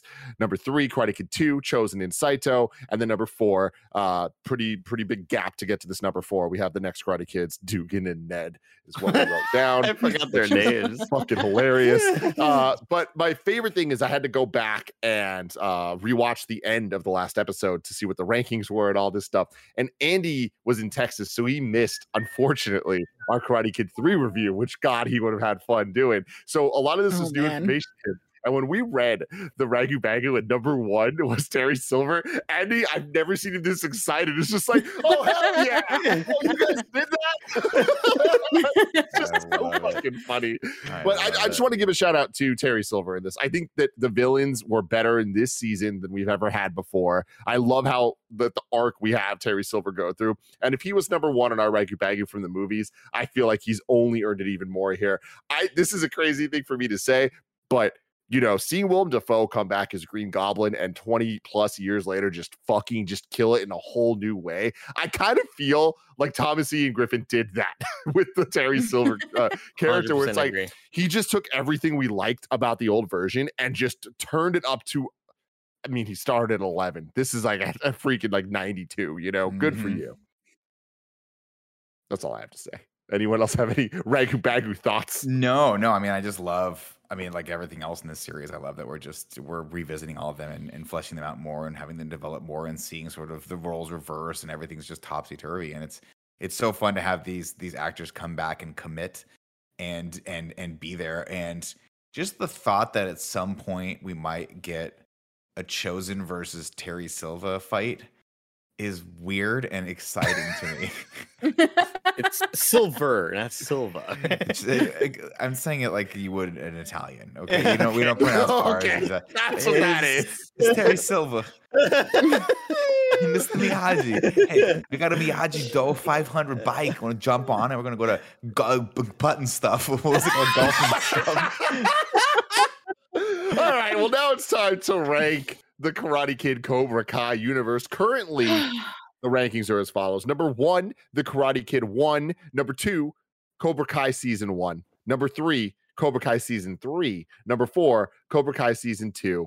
Number 5, Karate Kid 3. Number 6, Karate Kid 2. And number 7, The Next Karate Kid. Mm-hmm. Where do we want to rank Cobra Kai Season 4? Can I get a visual of that list somewhere? Yes, you can. I'll Slack you. I'm going to select general right or random right now. Perfect. Perfect. This is a not tough one. I great never at made a the- ranking for this, so sorry about that. Completely passed me because I forgot we ranked season by season. Right off the bat, this one is really, really tough for me because I think the villains being so strong in this makes me want to rank it higher than I think it should be, because I think that season 3 and season 2 are stronger overall. Mostly because I think we're kind of getting into that we're retreading a lot of the same sort of moments and plot points and character turns that we've seen quite a bit. Like a lot of that, it's kind of, we're getting used to that. It's a little bit too much for me. Anytime there's, I was making a joke on the morning show the other day of like, oh yeah, and that, somebody's gonna leave the refrigerator open, and suddenly that's gonna be the reason why that person hates that person, or like you're gonna accidentally like butt dial them and not answer their call, and suddenly they're gonna hate you. Like it's just the reasons for the character turns are getting more and more ridiculous by the moment.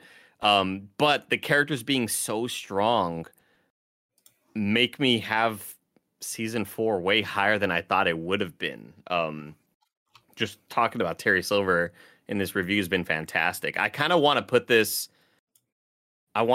above season 2 because of how strong Terry Silver and Kreese are in this season. I'll give you that. I'm inclined to just rank this as high as humanly possible, but I can't put it past 1. So I was thinking it's going to go maybe in the 3rd position, right above season 3. But I could be convinced that 3 was better because 3 ending with well, I guess it was 2 that ended with Miguel's injury with the big brawl. 3 was really good because it was really him being like, I'm gonna be, I might be paralyzed forever, and Johnny having that great relationship where he's like, no, you're not gonna be. We're gonna get you out of this. That was also well done. Yeah, that was so well done. But I mean, that all hit. This one hit. This one to me though is like, do you like really good storytelling or do you like bananas? Because this season is fucking bonkers, man. It's crazy. I changed my mind. I put this below. I rank this as the lowest of the seasons. Yeah, wow. I could see that because I think 2 is really strong, 3 is really strong, and 1 I just have a special place in my heart for because it was like, how did you do this? How did you do this? So maybe I'm with Annie that I put it right above. Is 2 the lowest one right now? 2 is the lowest one. Yeah, 2 is the lowest show yeah, because like season currently. 2 ending with that Miguel thing was like, that was shocking to me. That was really incredibly well done, and that final fight, the fight sequence in that school, I don't feel like we've really hit levels like that since. I don't think we ever will. I think that's the thing, is that the end of season 2, like the culmination of all the emotions and all the characters in that fight, I think is just as good as this series can possibly get. I hope that we're wrong, but it's been interesting to see, season 1 ending with the All Valley tournament, season 2 ending with the high school fight, season 3 ending with the Christmas house fight, which was just epic for like different reasons, and then this having like the ultimate tournament that we could possibly have so far. I like how they're varying it and doing different things, but at the end of the day, I think I prefer the more crazy one-shot fight scenes with insane choreography that we got in 2 and 3 over the tournament stuff. Right. And it's hard because on any given day, I would rank these seasons in any order and be happy about it. Like they are all so close, and the fact that we're 4 in now, they have so many different strengths. Exactly. And I think that Terry Silver's just, it really does something for me. I don't agree with this list at all. Like it gets difficult for me where I would put season 1 last. And I love season 1, but I just think that each one has a lot more pros than that one. But I guess, yeah, because of that, I'd vote it at number 2 below The Karate Kid, the first movie. Joey, the deciding factor here. Oh, well, so I feel like I'm in a similar position of Tim, is that this would not be my ranking for the seasons. I would probably go 2, 4, 3, 1. Me too. So it's really hard for me to put anything above season 2 because I do that end fight is just so good. So I think because of that, I would put it underneath season 2. Yeah. I also didn't rank this originally, so I don't so know I'm why realizing I'm now. ranking. 4 votes. Kevin is the vote that counts, and Makuga, who puts season 4 at number 3 in between seasons 1 and season 3. So Kev? Kevin's might tie us though. Oh, sorry. I actually sent it to you, but I absolutely loved this season. I think that it like pushed things to a higher level that we've ever been at, and I think that Silver is phenomenal. Like him turning on Kreese and essentially taking over, like totally being unhinged, and now gonna be the like grand evil top tier bad guy. Like I loved it. I'm very excited, and that's why I'm putting this. Like I can't put it above Karate Kid 1 because like that movie's phenomenal, but I can certainly put it right underneath. So me and Kev are both saying number 2. Mm-hmm. Makuga has it 1 lower. Andy, where did you say you have it? It's gonna be 1 I had more. this below all the seasons. Nick So I believe Sarbino, at number you're the 5. I was lower to that as well. Yeah, Nick, you started being like, I could see it as number 2. Number 3. I was gonna put it underneath Cobra Kai season 1. But So I moved it down. I would say me and Andy are put it below all the seasons. So me and Andy are down there, but you, Joey, Kevin, and Makuga boosted up to probably right above Cobra Kai season 1, right? Yep, underneath. So the Well, I ranking don't would count. be yeah. Oh, Joey So- doesn't count. I was gonna say I thought Joey got a vote. Sorry, So Joey. that means No, the under season Makuga 1. is the 3rd highest, which brings it to the rankings are number 1, The Karate Kid, number 2, Cobra Kai season 1, number 3, Cobra Kai season 4, number 3, Cobra Kai season 3, 5, Cobra Kai season 2, 6, The Karate Kid 3, 7, The Karate Kid 2, and 8, The Next Karate Kid. We will return to Karate Kid in review next year with Cobra Kai season 5. And God, I could not be more excited. And I hate that we have to wait a year. Next week, we're returning to Scream in review with the Scream 5 Cream, whatever you want to call it. I'm going to call it 5 Cream. Until next time, I love you all. Goodbye.